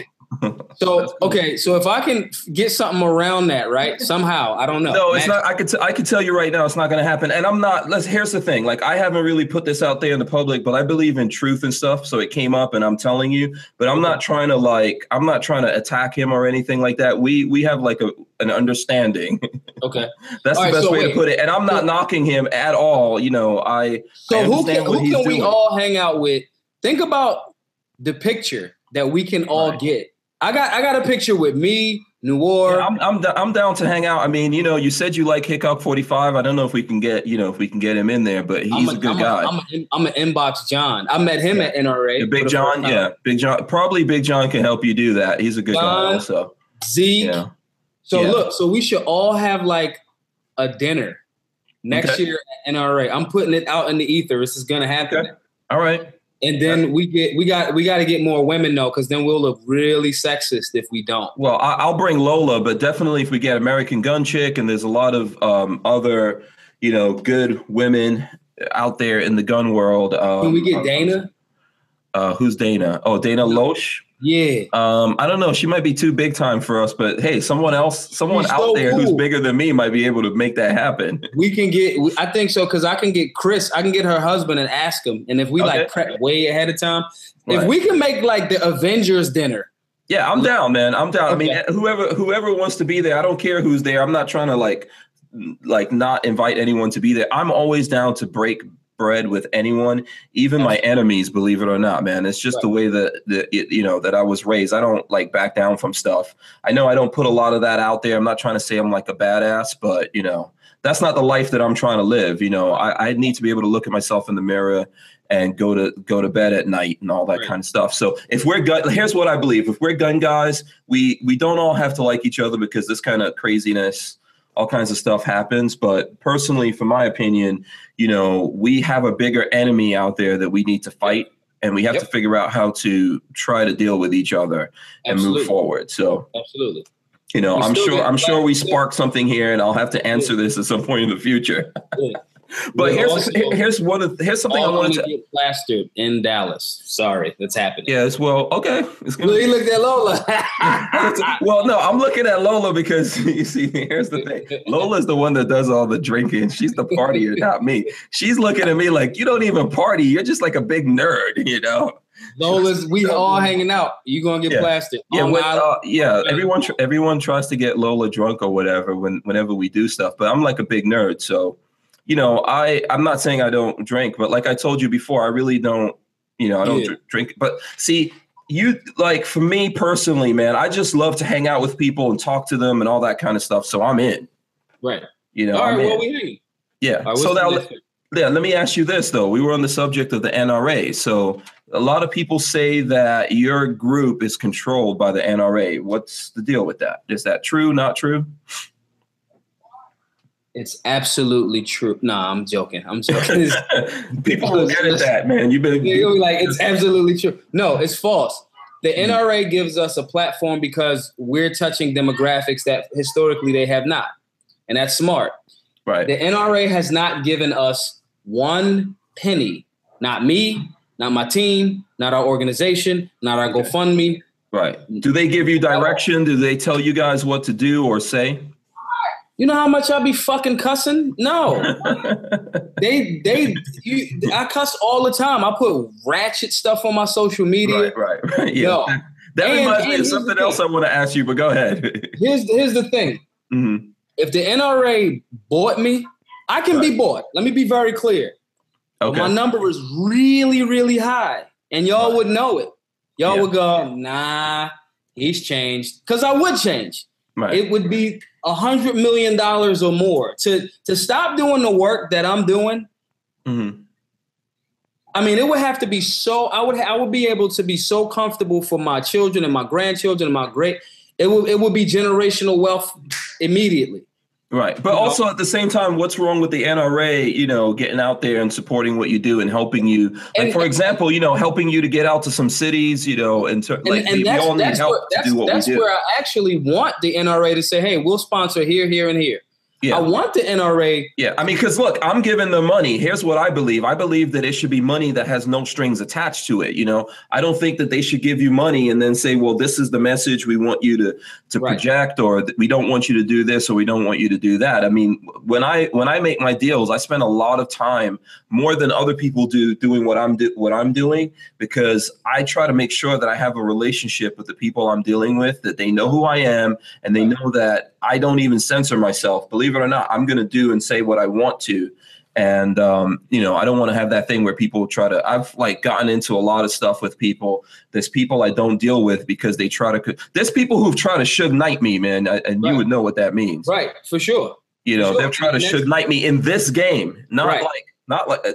I'm not saying that's happened in music with me. Right. I've seen that happen, but where people try to do that, and it's the same thing, in the gun game. It's amazing to me. Right. And saying that experience with that, that other guy, which is what made me go, oh, okay, it's the same as the street here too. It's just people don't really shoot you here. They try to get you to sign stuff or sue you. Right. So, but yeah, no, I mean, there's nothing wrong with the NRA. So I'm an NRA member. There is nothing wrong. I think they're the largest organization. I would love for them to put, hey, the NRA needs to do some things. And, I mean, I don't want to knock them all the way. I think they are trying to do some things. But what they need to do is try to get money behind Black Guns Matter and let us do the things that they can't or aren't doing right now. Right. And then get away from trying to attach strings to that. Without the string attaching. You ain't Geppetto to me. No, your message needs to be real. You and I are not the same exact kind of person, but we can deal with each other. We can relate. And I think that the world needs your message in your way, because people are going to see, hey, that's genuine. Just like the same thing with me. This is really who I am. I'm always joking around. I have fun. I'm always asking a lot of questions and all that. People need to see all of these things. But if you put a filter in the middle of that by saying, well, like people try to tell me, oh, I think maybe you should cut your mohawk off and you should dress like this. And I laugh at them. I'm like, no, I'm not doing this because I want someone to dictate to me who I am and how I should live my life. You know how many people told me you shouldn't do Tommy Loren's show. You shouldn't be a member of the NRA. You shouldn't. Yeager's a racist. Colion Noir is going to be. I could tell you right now. I mean, we were talking about James Yeager earlier. He's not a racist at all. No, at all. And I'm around racists. I see him. I'm like, oh, that's. Then when you show people, it's like, see that? That's actual racist. Yeah. You're watering it down to the point where we can't really call the real bullshit. Yeah, we can't. Yeah, we can't just throw that out at everyone, because there are people who are genuinely racist in this game, in the gun game, and it's not going to serve us well if we just called everyone that. Because then when this comes up with people, and it's tough. Like, how are you actually going to have evidence, right? People have to take our word, because you can't necessarily have like a camera running in someone's face all the time. And if we get out there and say, hey, this guy is certified a racist by us, we've seen things. People need to be able to take us at our word for that. Right. And if we cry wolf, they won't do it. Just like when people, this new term is suspected white supremacists. And I'm like, oh, man, get the fuck. All right, cool. If that's your thing, cool. But to me, I think that's why it's very key for us to make sure that our presence is felt not only in the NRA, but other USCCA, Second Amendment Foundation. I mean, there's other ones too. Yeah.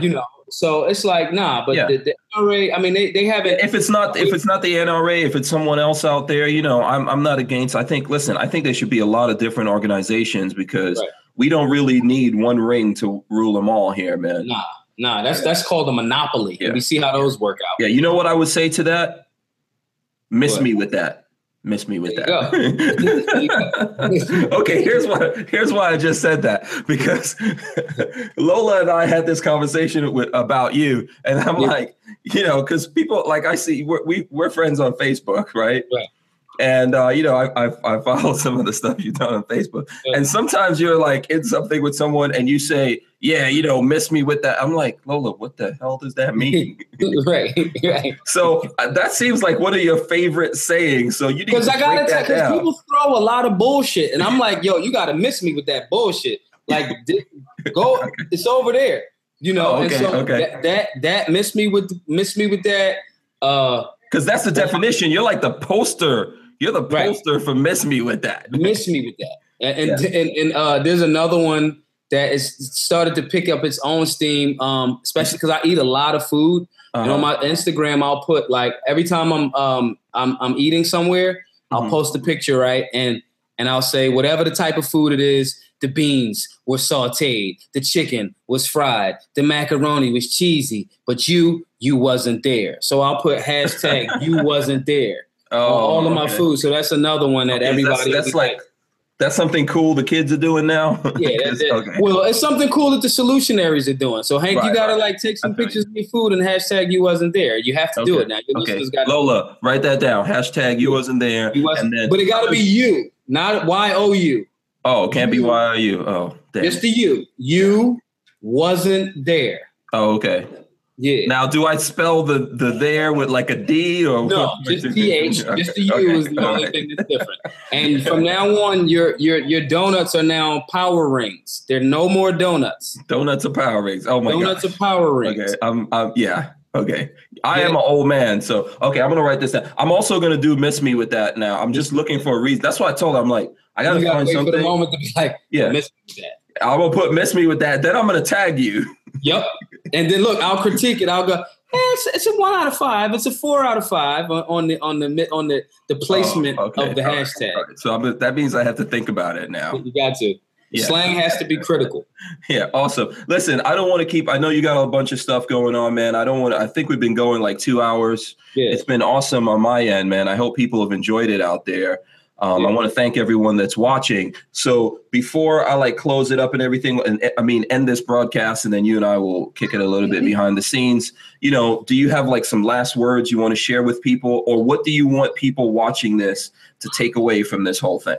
I want everyone that's watching this to first, I want to anyone that has any ill will to me or what we're doing based on bad information.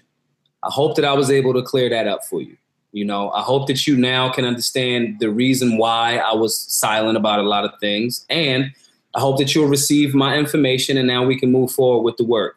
Anyone that has said anything negative about me or posted, totally forgive you. It's not a knock. It's not a negative. You thought you got credible information. You didn't. Now that that's out of the way, I just hope that everybody can, we can all figure out ways to work together.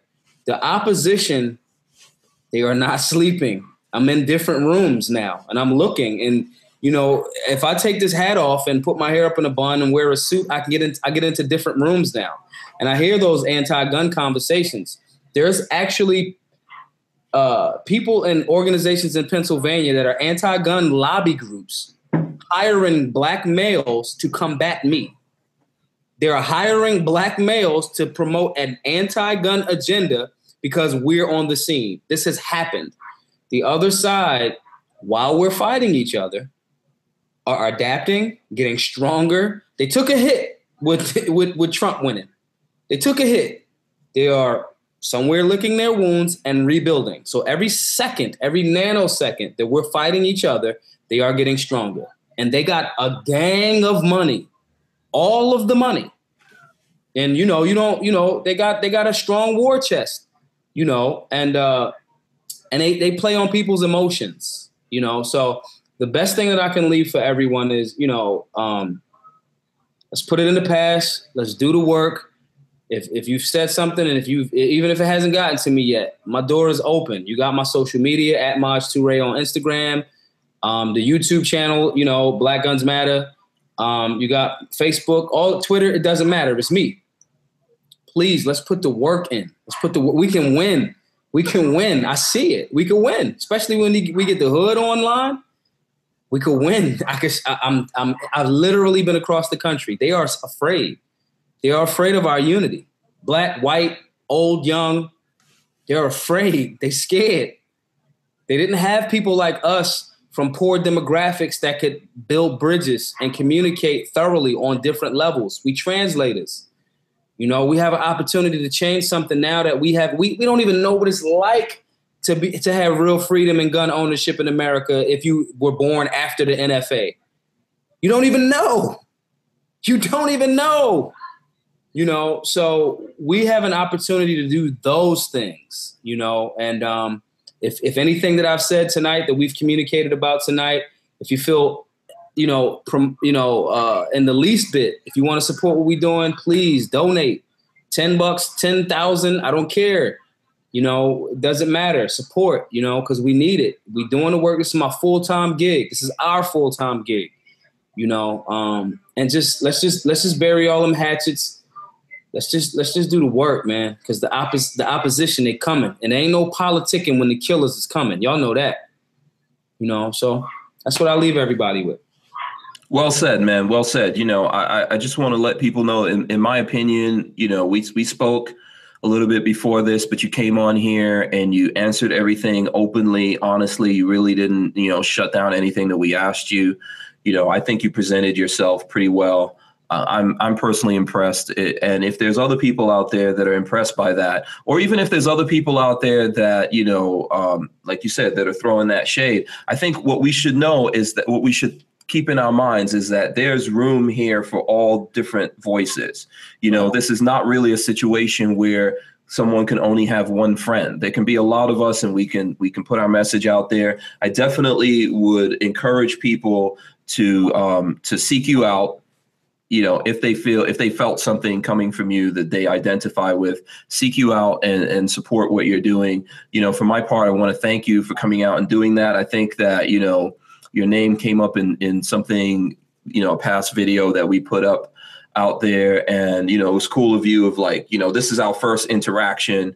You know, it was a cool way for you to come on here. Definitely that holster, I'm buying it and we're going to give it away to someone, you know, and, I invite you when you have something else going on, man, and you need us to, you know, promote that or whatever, we're going to be here. My mission is to keep broadcasting like this every day, always putting this message out so that we can promote people like yourself.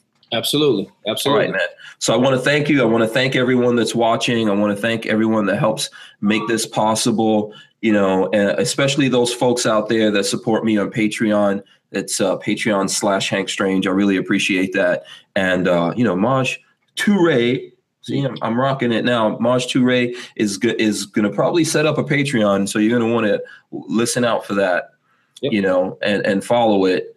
And you know what? Check him out on, what was it? CD Baby, SoundCloud. Check him out. He's got a nice flow. Yeah, cdbaby.com/Black Guns Matter. / Maj Toure. And, I don't know if y'all hit me up. I'll just send y'all some of the music. Like, you know, I'm working on a 4th project now. I like the flow, man. I'd like to see you, you know, put some stuff out there, man. It's cool. I like the creativity. I'm feeling it. No doubt. All right, brother. I'm going to end this broadcast. Peace.